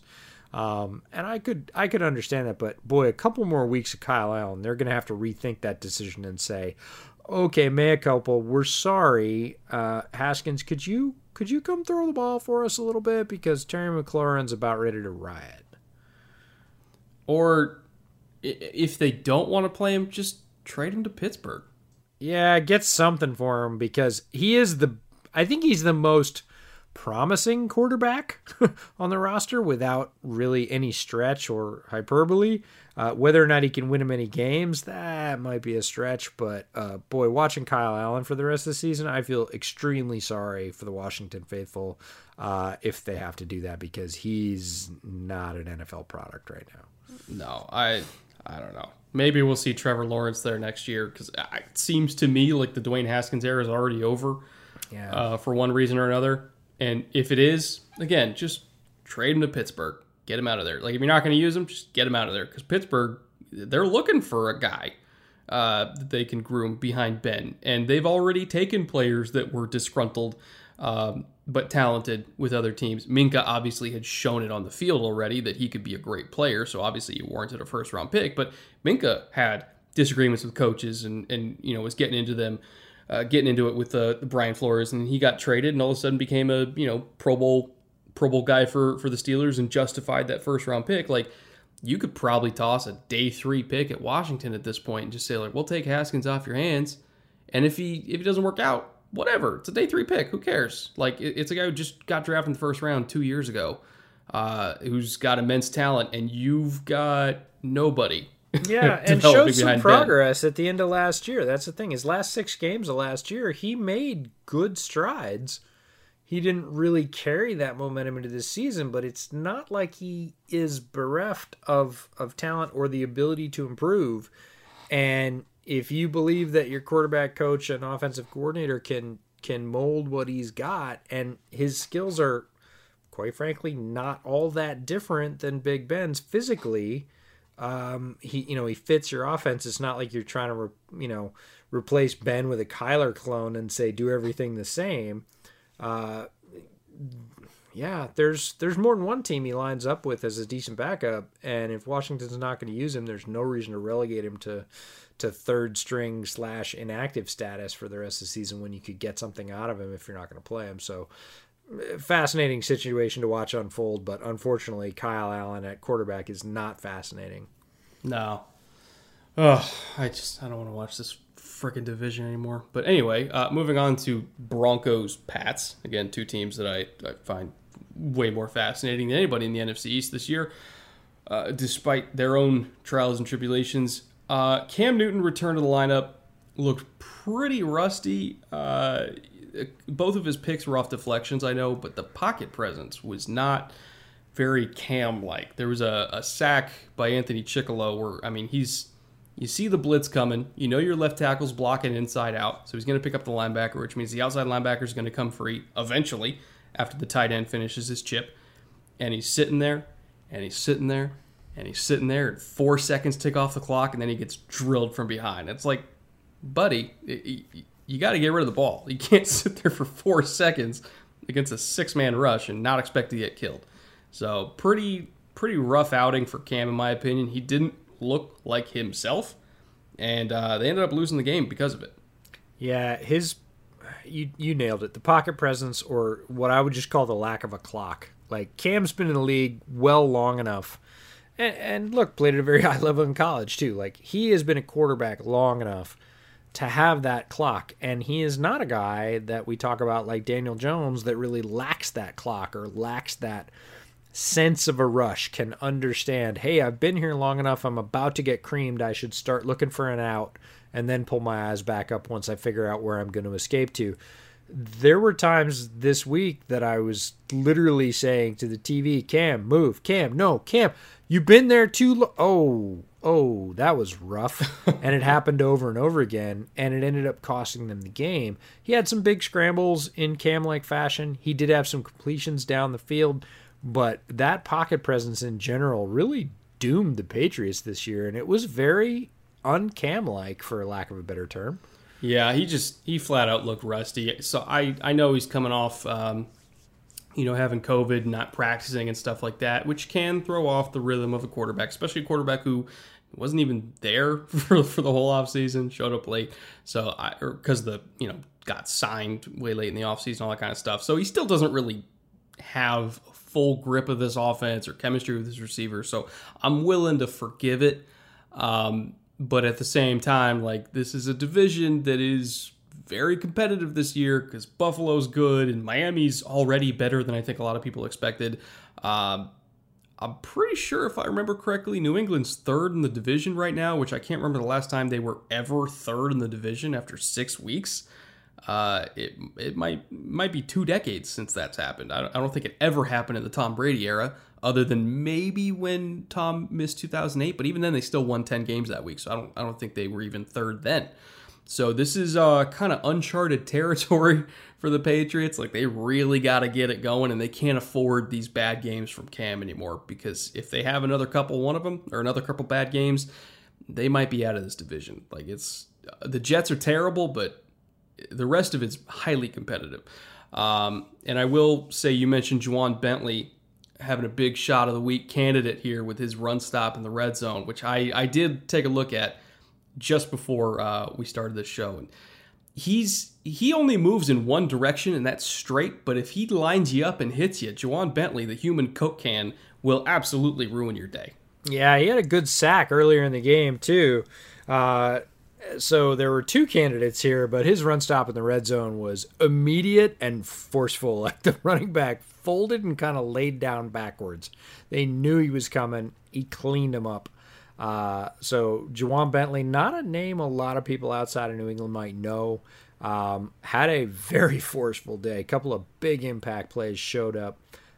We'd be remiss if we didn't mention McManus, the kicker for Denver, really won this game for them.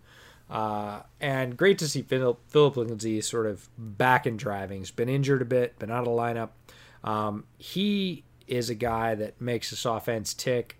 Drew Lock was also coming back from injury. Didn't look particularly sharp either. Threw the ball, but not with his sort of trademark deep spiral. The ball seemed to be coming out of his hand a little bit fluttery. Again, just sort of getting back in the swing of things. I don't think it's a death knell for Drew Lock, but Phillip Lindsay sort of driving the rock for Denver certainly helped them. But honestly, their kicker won the game for them. And, wins are hard to come by in the NFL. And if you can take Bill Belichick and the Patriots down with your kicker, good on you. You better do it. Yeah, Drew Lock became the youngest starting quarterback ever to win against Bill Belichick in New England, by the way. So, not that he did a whole lot. Yeah. I believe it was like 23 years and whatever number of days. But wow, he's the youngest to do it. And it's impressive. Obviously, and it's an impressive win for the Vikings, for Vic Fangio's squad to take on what I would consider a better coach team. What's that? The Vikings? No, I said Vic Fangio. Oh, I thought you said the Vikings and Vic Fangio. I was like, wait, what? I don't think I said the Vikings. Maybe I don't know. Maybe that Stone beer is stronger than I thought it was, It's but no. 10:30 no. at night. Whatever. Yeah, big win for Vic Fangio to beat Bill Belichick kind of at his own game. And again, if you catch Cam at low ebb and you can take advantage, you darn well do it. The NFL's a meritocracy. They don't at the end of the year say, well, those 2 wins don't really count as much. They're wins, and they're tough to come by. So you take the ones you can get. But moving on to Browns Steelers, we were both really looking forward to this game because the Browns offensive line and the Steelers defensive line, 2 of the best in the business, top of their respective rankings. This was going to be a war in the trenches. Steelers kind of ended this battle before it started.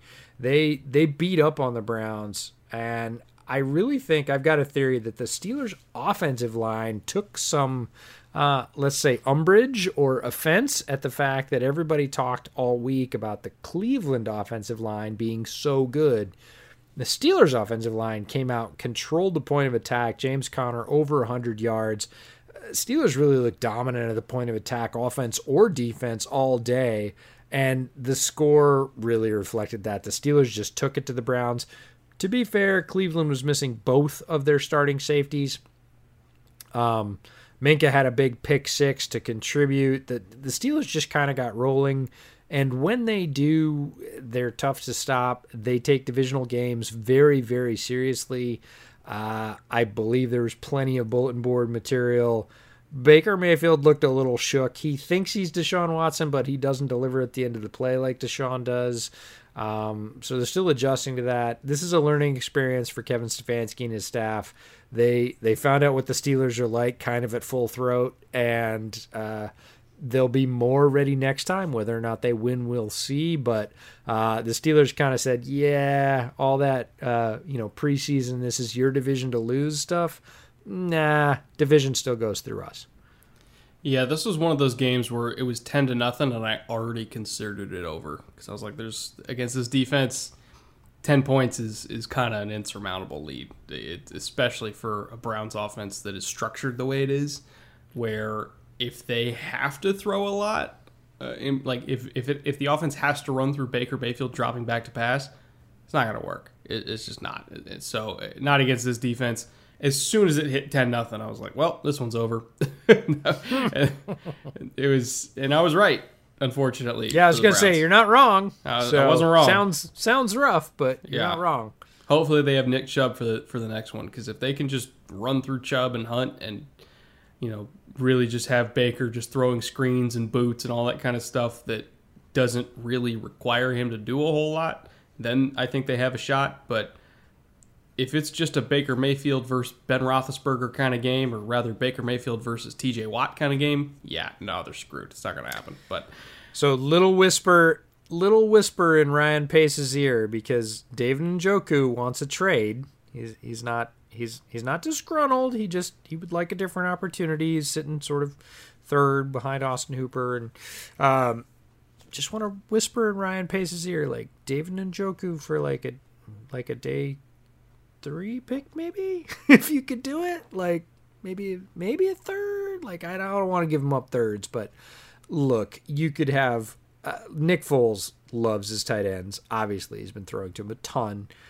Jimmy Graham, not great between the 20s, awesome in the red zone, but not great between the 20s. And Njoku's kind of the opposite, pretty good between the 20s, not great in the red zone. You could have another target for Nick Foles to throw to. You might be able to get him on the cheap. Just give him a call. That's all I'm saying, Ryan. Yeah, you know what's better than having 4 tight ends on the roster? Oh, Jesus. 5 tight ends. 11.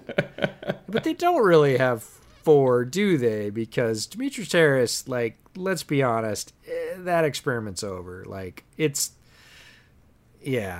experiment's over. I don't disagree, but I do find Chicago's fascination with tight ends to be fascinating. Because they can never. We like tight ends a lot. We just don't like quarterbacks all that much. Anyways, onwards and sideways. Yeah. So Bengals Colts. This was oddly enough the best performance by the Bengals offensive line all year, and the worst performance by the Colts defensive line all year. DeForest Buckner had a good day pass rushing, but I did not feel like he had a good day run stopping, which is odd for him. He kind of freelanced a little bit, jumped out of his gap a little bit too much. Grover Stewart was really the only defensive lineman for the Colts that I think had a good day defending the run. It almost felt like Buckner was just playing the pass or playing the run on the way to the pass, and it didn't work out for him. Not saying that the Bengals had a dominant day on the ground, but they were not as gap sound as they normally were, primarily I think because Buckner was freelancing a little bit too much. So I want to see him kind of dial that in going forward and really wait for third down before he just starts jumping out of his gap and doing crazy stuff, because at the end of the day, like, run defense is all about discipline. You can't backdoor every single block. I know you have the talent to, but even J.J. Watt doesn't do that. So just stop, please. That's my plea. I'm sorry. Buckner. I'm just giggling because I can never ever forget what one of my previous coaches used to say about third down pass rushing from interior defensive linemen, which was pin their ears back and butt at the tops of their heads. Is a very odd saying, but it sticks with me to this day when I think about folks who are just, like you said, absolutely playing the pass first, and if they get a piece of the run, so be it. Pin your ears back and just go for it. And Buckner looked like that a little bit on Sunday. I think he had a little bit too much faith in Okereke and Stewart to kind of make, which, to be fair to him, the linebackers and Grover did a great job of kind of playing around his freelancing the other 5 weeks of the year, but didn't work out so well against Cincinnati. And they almost lost that game because Colts offense is a little bit rough as well, in my opinion. Ended up squeaking out a win, but not by much. I will say Joe Burrow, though, again, another valiant effort, 300 yards passing. Only took 2 sacks, which by his standards is a freaking miracle. Another 300 yards passing. And when are people going to stop playing zone against him? Because he kills it. Anytime that they watch this film, I would say if anybody believes that you should play zone that you should give Joe Burrow a regular diet of zone. You didn't watch his LSU tape because his eyes lit up big when you started playing zone, because he was going to absolutely pick you apart and, pile your bones on a plate. But he did it this week against the Colts. Like, they played zone. I'm not saying he's struggling against man. He's made some good completions, especially down the sideline to T. Higgins against man. But against zone, if you give him any kind of time, which has been the Achilles heel of the Bengals, is their offensive line's not giving anybody any time. But this week, strangely, they did. Again, we talked about it. They didn't change personnel at all. They just gave him, up to about 2 seconds, which I'm sure feels like an eternity to Joe in this point in the season. And if you played zone against him, he just waited. Oh, open spot, hit him. Open spot, hit him. Like, Joe Burrow loves carving up zone. So just note to defensive coordinators around there who are going to play against Joe Burrow anytime soon. If you give him a steady diet of zone, your results are not going to be great at the end of the day. Yeah, he gets yards, man. Like, I wouldn't be surprised if he ends up pushing for the rookie yardage record, because it seems like every week he's just got 300. He's up there in the charts in terms of total passing yards in the league. And even though the results, in terms of like wins and losses and all that kind of stuff, hasn't been there, to me, just getting production out of this roster with that offensive line, it says a lot to Burrow's talent. I think he's going to be a really good one. Yeah, if they had one more wide receiver, they've got Boyd and T. Higgins. Well, T. Higgins and Burrow are going to be special for a while. They're developing that kind of strong connection that we're going to see be very productive for years to come. Tyler Boyd's started to have some more of those catches. If they get one more wide receiver, because A.J. Green had a big third down catch this week, but he's pretty well cooked. They need one more contributing wide receiver that adds a little bit more depth to that. And then, of course, we've talked about offensive line over and over again. You add that to Joe Mixon, maybe throw a decent move tight end from the later rounds in the mix, and Joe Burrow is going to be cooking with gas for a long time. Yeah, he's a special one, folks. I know we're not the first to tell you that. I just want him not to die. That's my wish for Joe Burrow. And like you say, he's racking up yards. And this year, this week, it actually looked pretty good. He wasn't on his back every other down, which was refreshing, I'm sure, to him as well. But let's move Jets-Dolphins. As a Bears fan, Adam Shaheen scoring TDs is just really jarring, so you're going to have to give me a moment. Had a couple of big catches, including a TD this week, and it's just so odd because he never did that in Chicago, so you got to give us Bears fans a break. Myles Gaskin, we're just going to say we told you so. 126 yards total, 91 on the ground. If you follow Kay Adams, she jumped on with Rich Eisen pre-game time on Sunday, gave 3 fantasy plays that she thought were really good for this particular weekend. She led off with Myles Gaskin, and I was like, we talked about him last week on Bootleg. So Myles Gaskin still doing his thing. Not that anybody needs to hear this, but I'm going to say it anyways. Joe Flacco is washed. It is over, with a capital O-V-E-R, over. He took a 28-yard sack this week. He runs like a little deer on ice. He made multiple ill-advised throws. Like, Joe Flacco, the quarterback, is over. Maybe he's going to make a good commentator. Maybe he's going to sell insurance. I'm not sure which. He needs to not be quarterbacking any football team in the pros at this point. They've got James Morgan, who is a rookie that I kind of liked. Do I think he's a ton better than Joe Flacco? No. Do I think he has a ton more potential? I absolutely do. So I'd much rather, if I was a Jets fan, be watching James Morgan's development, if there is going to be such a thing, as opposed to any more of Joe Flacco, because he didn't show me any signs of like, oh, that's the thing he can do that'll win us games. There was none of that. It was really a sad performance. And a quick shout out to bootleg favorite Brandon Jones, the safety for Miami, the third round, with a flashy tackle for loss in this game. He's been solid, but not flashy so far. Made a very nice flashy TFL against the Jets, so we'll bring that up. For those of you that are pining for us to talk about the buttception by Marcus May, we gave Marcus May some love earlier on. He's a great player. Check out the play. It's interesting. Does it rate overall in the scale of things? Not really. Please just fire Adam Gase. That's all I care about. Yeah, that's the main takeaway from all this is players play better after he's gone, so just get him gone. Get a coach in there that can start to work with what is really a rebuilding roster. I will say the New York Jets running game had some sparks, not just Frank Gore, million-year-old Frank Gore. They had some decent looks from their other running backs. Again, nothing substantive, but enough to kind of come in and work with as a coach. So they have a rough roster right now. It's going to take several seasons for them to sort of climb back to relevance, but Adam Gase is not going to help that, and neither is Joe Flacco. So get those two out of the mix, see what else you can get, let James Morgan have some reps, and go from there. Yeah.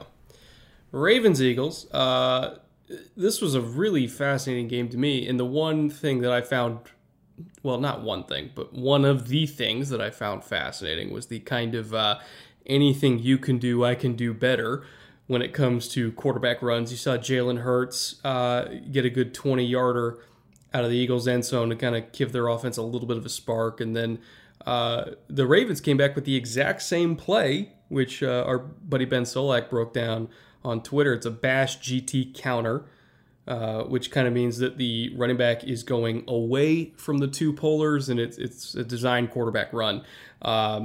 And the Eagles ran it with Hurts, got 20 out of it, and then Lamar ran it. And because he's Lamar, he got, like a 40-yard touchdown out of it, because once he's in the open field, he's gone. And so I thought it was interesting of Baltimore is like, oh, okay, so you guys watch Lincoln Riley too. That's cute. Let's run this. So that was your version. Here's ours. Pucker up. Yeah, it's better. And I will say that our guy, Charles Davis, that you used to work with at the NFL Network, had the crystal ball call before the Lamar Jackson TD run. Like 2 seconds before that ball was snapped, he's like, been a while since we've seen a designated run for Lamar. And bam, he rips that thing off for 40-plus and scores. And I was like, oh, Charles, you're so perfect. And he's got the memory of an elephant. You know, we were down at the Senior Bowl. The best Bowl. football memory I have ever run into personally, for sure. Yeah, best memory period. We used to play a game, not to get sidetracked, but we used to play a game in the pre-show meetings called Stump Charles, where it could be any question, pop culture, music, movies, football.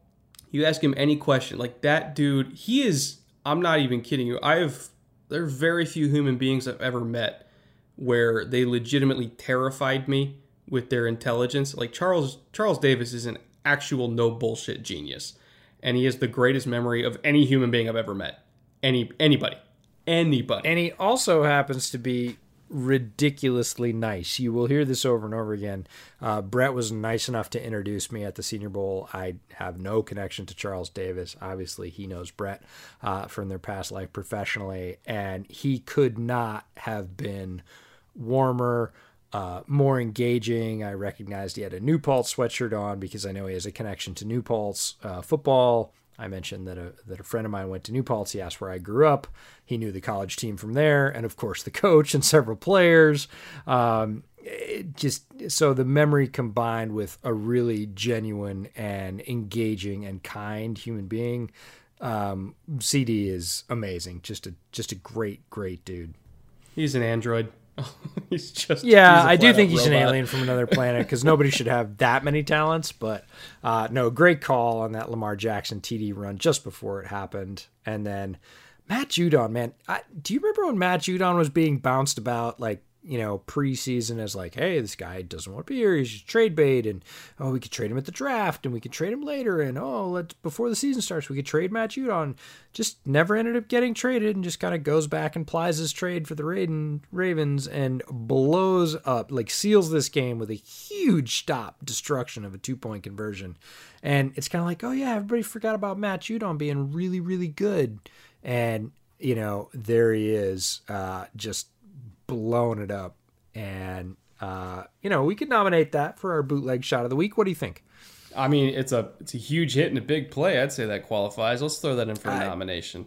Yeah, big spot too. The spot really, I think, elevates that one. The hit itself was just kind of a mash, but the fact that it really said, nope, you're not winning this game, we're taking it. Matt Judon continues to make plays. Really good player. I am still surprised he didn't get moved because there's a lot of teams that need edge help, and Judon could help a lot of teams.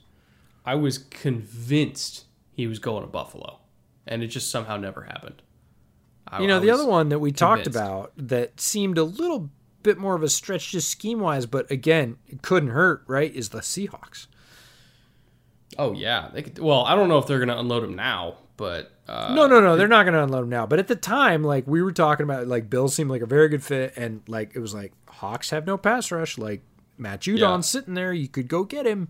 And it's not necessarily a John Schneider move, but at the same time, would they be happier if they had him right now on that defense? Like, hell yeah. Better than Darrell Taylor.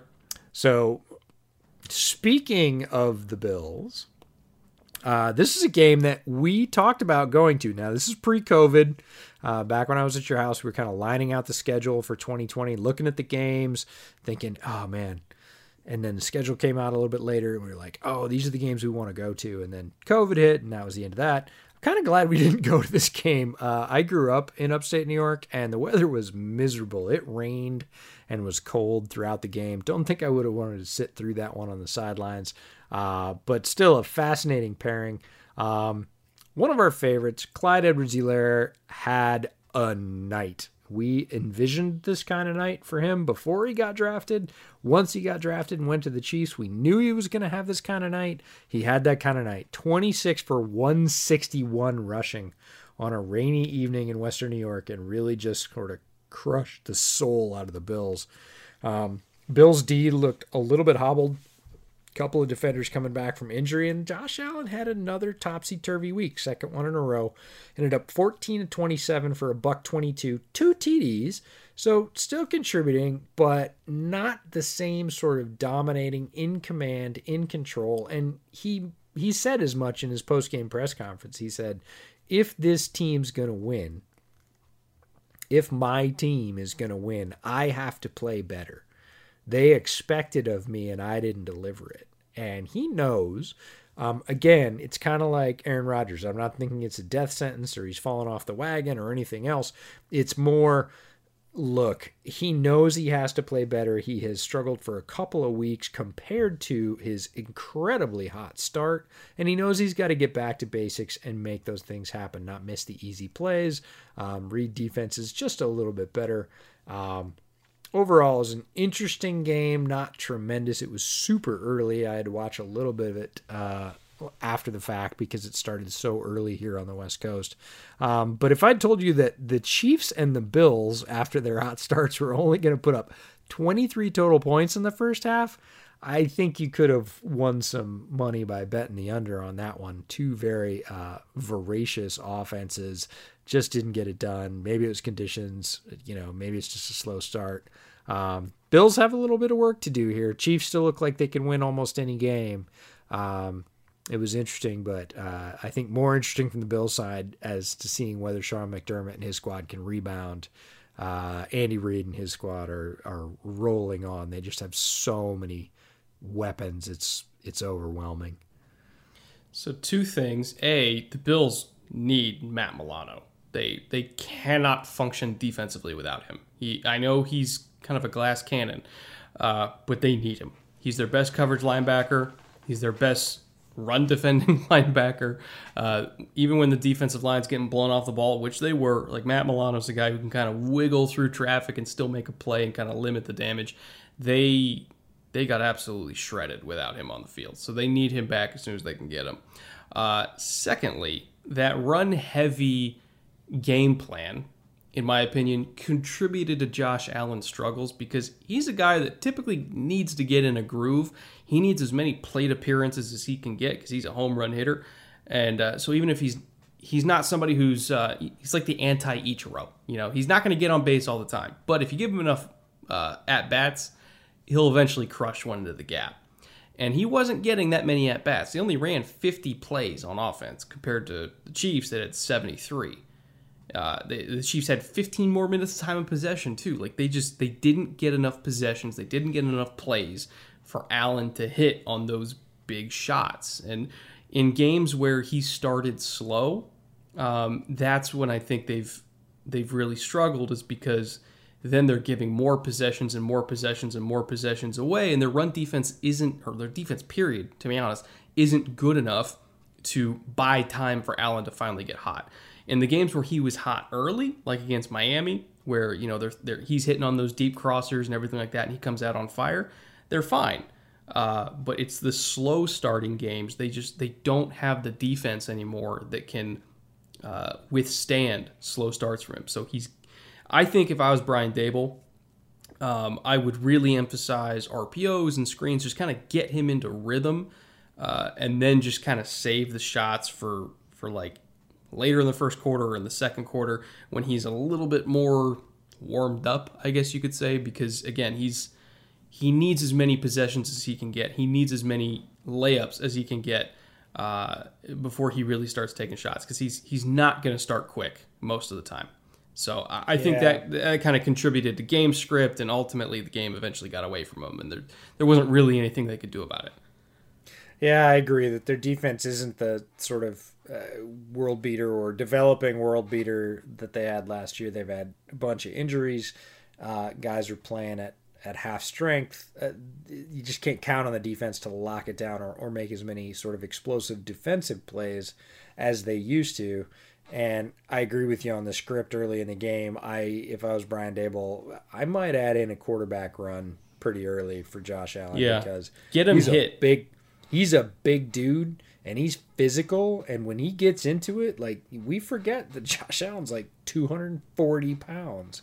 Like, he's almost Cam size, not quite, but he's a big dude and he runs really well. Get him moving, get him into the flow of the game, get some positive yards off a bootleg or naked, and get him out there and, like you said, warm him up a little bit, and then see if he can start making those rhythm throws that he made earlier in the season. I mean, even Tony Romo said, like, there's some games where he felt like he couldn't be accurate until he got popped. Like, he needs... There's a lot of guys that feel like they need the contact to kind of like Focus shock their system away. Yeah, or shock them away. Focus up. Just give them like a read option or something in the first series. Just something to get him into it. And it's hard to explain, but mentally, there's been many quarterbacks that have said, I need to get hit before I can really play well. And it sounds like an oxymoron, but trust me, it's a thing. But with that being said, speaking of getting hit, good Lord. Oh, geez. The Cardinals beat the shit out of the Cowboys. And it was, whatever the score was at the end of the game, I can't remember what the exact number was. It wasn't that close. I can tell you that much. Yeah, tweren't pretty, I'll tell you that. I watched the whole thing and blah. Yeah, we are. We do have another bootleg shot of the week candidate in this game, and that's Budda Baker, who had a monster game after being named captain for the night. He had 7 tackles, TFL, pass defense, pick, sack, 2 QB. I mean, he had everything. He stuffed the whole stat sheet. But his blindside sack is the bootleg shot of the week candidate because when he comes around the edge, he is a blur. And he might not be that big, but I'll tell you what, force equals mass times acceleration, and what little mass he has accelerates like a shot out of a cannon, and he just blew up Andy Dalton. He's a tremendous player. I think he showed last night why they paid him so much money, because he is an impact player, literally from that sack, and he's a tremendous run defender, and he finally got a pick. So the monkey's off his back there too. He's one of the better safeties in the game, and I'm so happy he was able to show that in primetime. Yeah, he really took that game over. Like you said, he just had the Cardinals defense in general is minus some stars. Obviously, Chandler Jones has gone down. We said in our preseason preview of the Cardinals that they were very good at their top level talent, but as soon as people started going down, we weren't so sure of their ability to continue. Sure enough, some people have gone down, and Budda had to have a game like this. And again, he said that he felt the weight of being named captain for the night and had to perform. He's like, I couldn't not, right? You name me captain for the game, I got to show out.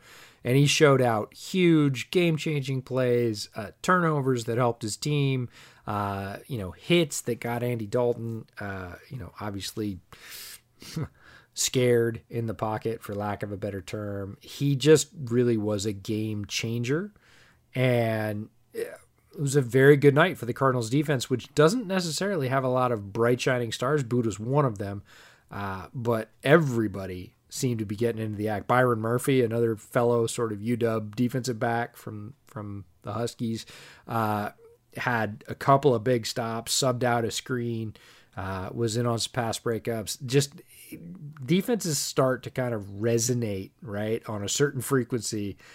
People say feed off each other. I hate that saying, but blood gets in the water, the sharks smell it, and they start biting. And that was the Cardinals defense on Monday night. Yeah, and beyond the kind of blood in the water feeding frenzy of the Cardinals defense, which, fun fact, is the number 2 defense in the NFL right now, despite their injuries and despite Isaiah Simmons weirdly not really playing any snaps because of their fascination with Devondre Campbell. Still the number 2 defense in the league. So they've been managing. It hasn't always been pretty, but they've been managing. So hats off to them, and for kind of cobbling this unit together. That's been one of the better ones in the league. I will say on the other side, Zeke's turnover problem is becoming an issue. And I saw some people talking on Twitter about how running back coaches typically do not let running backs wear sleeves because it kind of affects how they feel the ball in their arm, and they kind of lose that tactile touch where they can feel the grip. ball. You lose grip. And so it leads to fumbles, and Zeke's been wearing sleeves, and so some people have been saying, like, hey, his running back coach needs to say, stop wearing sleeves. Get your skin on the ball so you can feel it and kind of grip it tighter. And it's become a problem for them because Zeke's turnovers by himself have led to like almost 30 points, given up by this defense. So it's been rough, and obviously Dalton's pick from the non-call on PI from Drake or Patrick, we can talk about that. But even if that pick didn't happen, the Cowboys were not going to win this game. Like, they're not a good football team. They're not a well-coached football team. The defense is a complete and utter disaster. And the locker room, based on reports today, where they're calling out the coaches, saying they're not anonymous players, reportedly to Jane Slater, said the coaches are not good at their jobs. They're not teachers. They don't have guys prepared. Like, the locker room already doesn't like this coaching staff. We're a month and a half into this thing. They're not disciplined on offense. They turn the ball over like crazy. They can't stop anybody. Like, this is a terrible football team that happens to be in the lead in a terrible division, but I don't see a way out of this. I don't know if they're going to be able to climb out of this hole, especially without Dak Prescott. No, it's a gross situation. And one of my colleagues over at Windy City Gridiron, Robert Schmitz, lives in Dallas, has family that are Cowboys fans. He certainly follows the team being in town. He's a Bears fan, but he said to me earlier this season, and it resonates with me, I've never seen a team more consistently overrated year to year than the Dallas Cowboys, right? Dallas Cowboys always have the talk, right? There's still that sort of vestige, and it is just a vestige at this point, of America's team. They're great at this. They're going to do that. They're going to rule this. Fact. Cowboys have not won more than one playoff game in a year since 1996. That is a long stretch, right? And there's always a reason, but the Cowboys fade down the stretch. They never live up to that potential of being contenders, or at least they haven't in a very long time. People are still talking about the triplets. They brought up the triplets last night on Monday Night Football. Like, Troy Aikman's calling games with Joe Buck, and you're talking about the triplets. That's a long time, folks. And look, they have talented players. That's not the case. Like, their wide receiver core, one of the most talented in the NFL. Dak, before his injury, playing at an extremely high level, easily top 10 quarterback in the NFL. The offensive line over the years, again, very talented. Tons of talent on defense. They had Jalen Smith, who's playing very well before this year. Leighton Vander Esch, who's also playing very well. They've had some stars in the secondary. They've let them go. They've had pass rushers. They got DeMarcus Lawrence. Like, lots of guys. They drafted Neville Gallimore. We're like, yeah, awesome. Tons of talent on that team, but they never seem to be able to put it together. And look, as a fan of the NFC North, you got Mike McCarthy after he supposedly, in air quotes, became a changed coach, right? Spent a year retooling himself. And what was the first thing he did? He handed over the defense to Mike Nolan. And who's awful. The defenders are not resonating to Mike Nolan. You can say whatever you want about Mike Nolan as a coach. I certainly don't know him personally. But his style, his methods, his communication are not working with the defenders. There have been multiple people across the NFL spectrum calling out the Cowboys' just lack of effort more than anything else. And that's a true sign that people aren't just getting it. They can't play fast. Their heads are getting in the way of their abilities. Everybody's not on the same page, and you can't play defense like that. And the Cowboys just can't play defense, period. So I'm with you. I don't see a way that this is suddenly going to turn around and the Dallas Cowboys are going to be good this year. Like, they're going to win some games because they have a lot of talent, but I don't see any way that this ship gets righted anytime soon. And the elephant in the room is, if you're Dak Prescott, why would you resign with them? Especially if it's the same coaching staff. If it's the same coaching staff next year, and if Tyron retires, which is a possibility, he's had a lot of injuries. There's no guarantee he's going to be there next year. You might have Zach and Lyle Collins, and that's it on the offensive line. So it's going to be rough for pass protection. He's got receivers, sure, but again, the defense is still probably going to be awful unless they fire Nolan and bring in somebody like, say, Wade Phillips, who has a reputation for fixing defenses immediately. But if McCarthy's still there, there's other teams that can pay him $40 million a year that have better offensive lines and better coaching staffs, like, say, the Colts. I know he wants to play for Dallas because he loves Dallas. Yeah. But if I'm his agent, I might legitimately ask him, like, look, this team didn't want to commit to you. Like, they could have signed, there was a kind of a last minute thing where, like, Dak said, okay, I'll sign, and then they said it was too late or whatever. If Dallas really wanted to keep him, they could have given him an offer that blew him away and kept him. They absolutely could have made that happen. It didn't happen. And this has been a dance that's been going on for more than just this offseason. Like, this has been a thing that's been happening for 2 years now. Are you going to sign Dak? Are you going to sign Dak? Are you going to sign Dak? Never happened. They could have done this. They didn't have to sign Zeke. They didn't have to sign Jalen Smith. They didn't have to sign DeMarcus Lawrence for $20 million a year. They didn't have to do any of that. They could have signed Dak.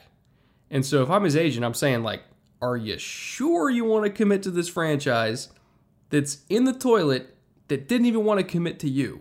Are you sure you want to do that? You can go to Indy, make $40 million a year, and be on a better team tomorrow. Just think about it. It's him resigning with Dallas might not.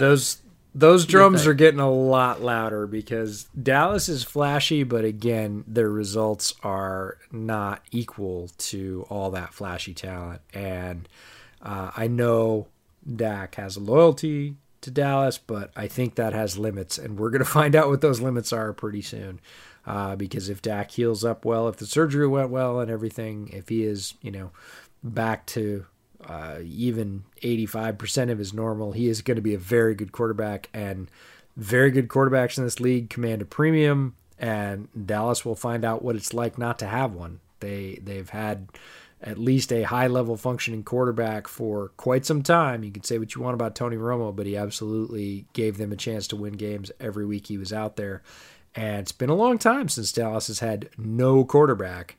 And if, they swing and a miss on somebody in the draft thinking they're going to get another Dak, there is a very decent possibility, better than average, that they will end up with an empty hand. And at that point, you're right back to the Andy Dalton experiment, and we saw how that went last night. So, not particularly great, Bob, but we'll see. If I'm Dak, I don't just auto re-sign with the Cowboys because there are a lot of things to consider there. So, one general trend we wanted to talk on is that wide receiver tap pass sweep, motioning a player in front of the QB. We brought it up a couple of weeks ago. It is all the rage. More and more teams are doing it. San Francisco scored on it this week. So did the Cardinals. You wanted to say something specifically about Cliff's version with the Cardinals. Yeah, just while we're still on the Dallas thing, part of the reason why we're criticizing Mike Nolan so much is because his players are not understanding like simple high school concepts, which is replacing a crack block. This is not something that should be foreign to a professional cornerback that has played football his entire life. When you see motion and you see your safety gets cracked and you're the corner and you're the only guy left on the edge and you are off and you have nobody to cover, your eyes are on the play, you should immediately be replacing outside because you are the only guy that can get there. And I don't know who the corner was on the edge because, to be honest, it doesn't even matter. They've all been horrible this year. So I don't even know what number it was. But he literally stood there, saw the safety get cracked by, I think it was Larry Fitzgerald, and then just watched Christian Kirk run another 7 yards before he finally decided to move his feet, and he got there too late and Kirk scored. That was an entirely preventable touchdown. I know we talked about how our defense is going to adjust to this. You play your freaking assignment. That's how you adjust to it. When you see a guy get crack blocked, you replace. You come down in the flat. You force him back inside, or you just make the tackle yourself. Like, at some point, it becomes an execution thing because it's just another way to get into crack toss. It's the same concept. It's just a little bit faster. And if you're not thinking fast, then you're just going to get absolutely run over. So, again, this is kind of a rehashing of some stuff we talked about earlier in the show, but it's also just an indictment on Mike Nolan's lack of ability to get these guys prepared with basic defensive concepts and basic fundamentals. Like, this is arguably the worst defense I've ever seen in my life because they don't understand how to play football. Like, it's not even a talent thing. They don't understand basic football, and I don't get it. Yeah, it's bad when they're being outplayed by folks in their region who happen to play in the Big 12. Yes, good Lord. Like, I'm honestly, last year's Oklahoma defense with Neville Gallimore might have actually been better, because they had Parnell Motley, who's a corner who knows what he's doing. They had Kenneth Murray, who's a linebacker who flies all over the field. Like, I get it. Like, they don't have NFL talent, but at least there were games where they looked like they knew what football was. I can't say the same thing for this Dallas defense this year. I mean, awful. all you have to do if you really want to know sort of the heart of Dallas on defense right now, if there is such a thing, is the late run by Kenyon Drake. Yeah. Right. No to blow effort. that game wide open. They just sort of stood up and went, "Oh, damn, he got through the crease. Oh, look at that. He's going to run the rest. Oh, nope, that's a long run touchdown right through the frickin' middle."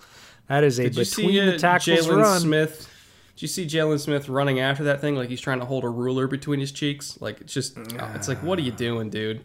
No, it At was least not try to pretty. act like you care.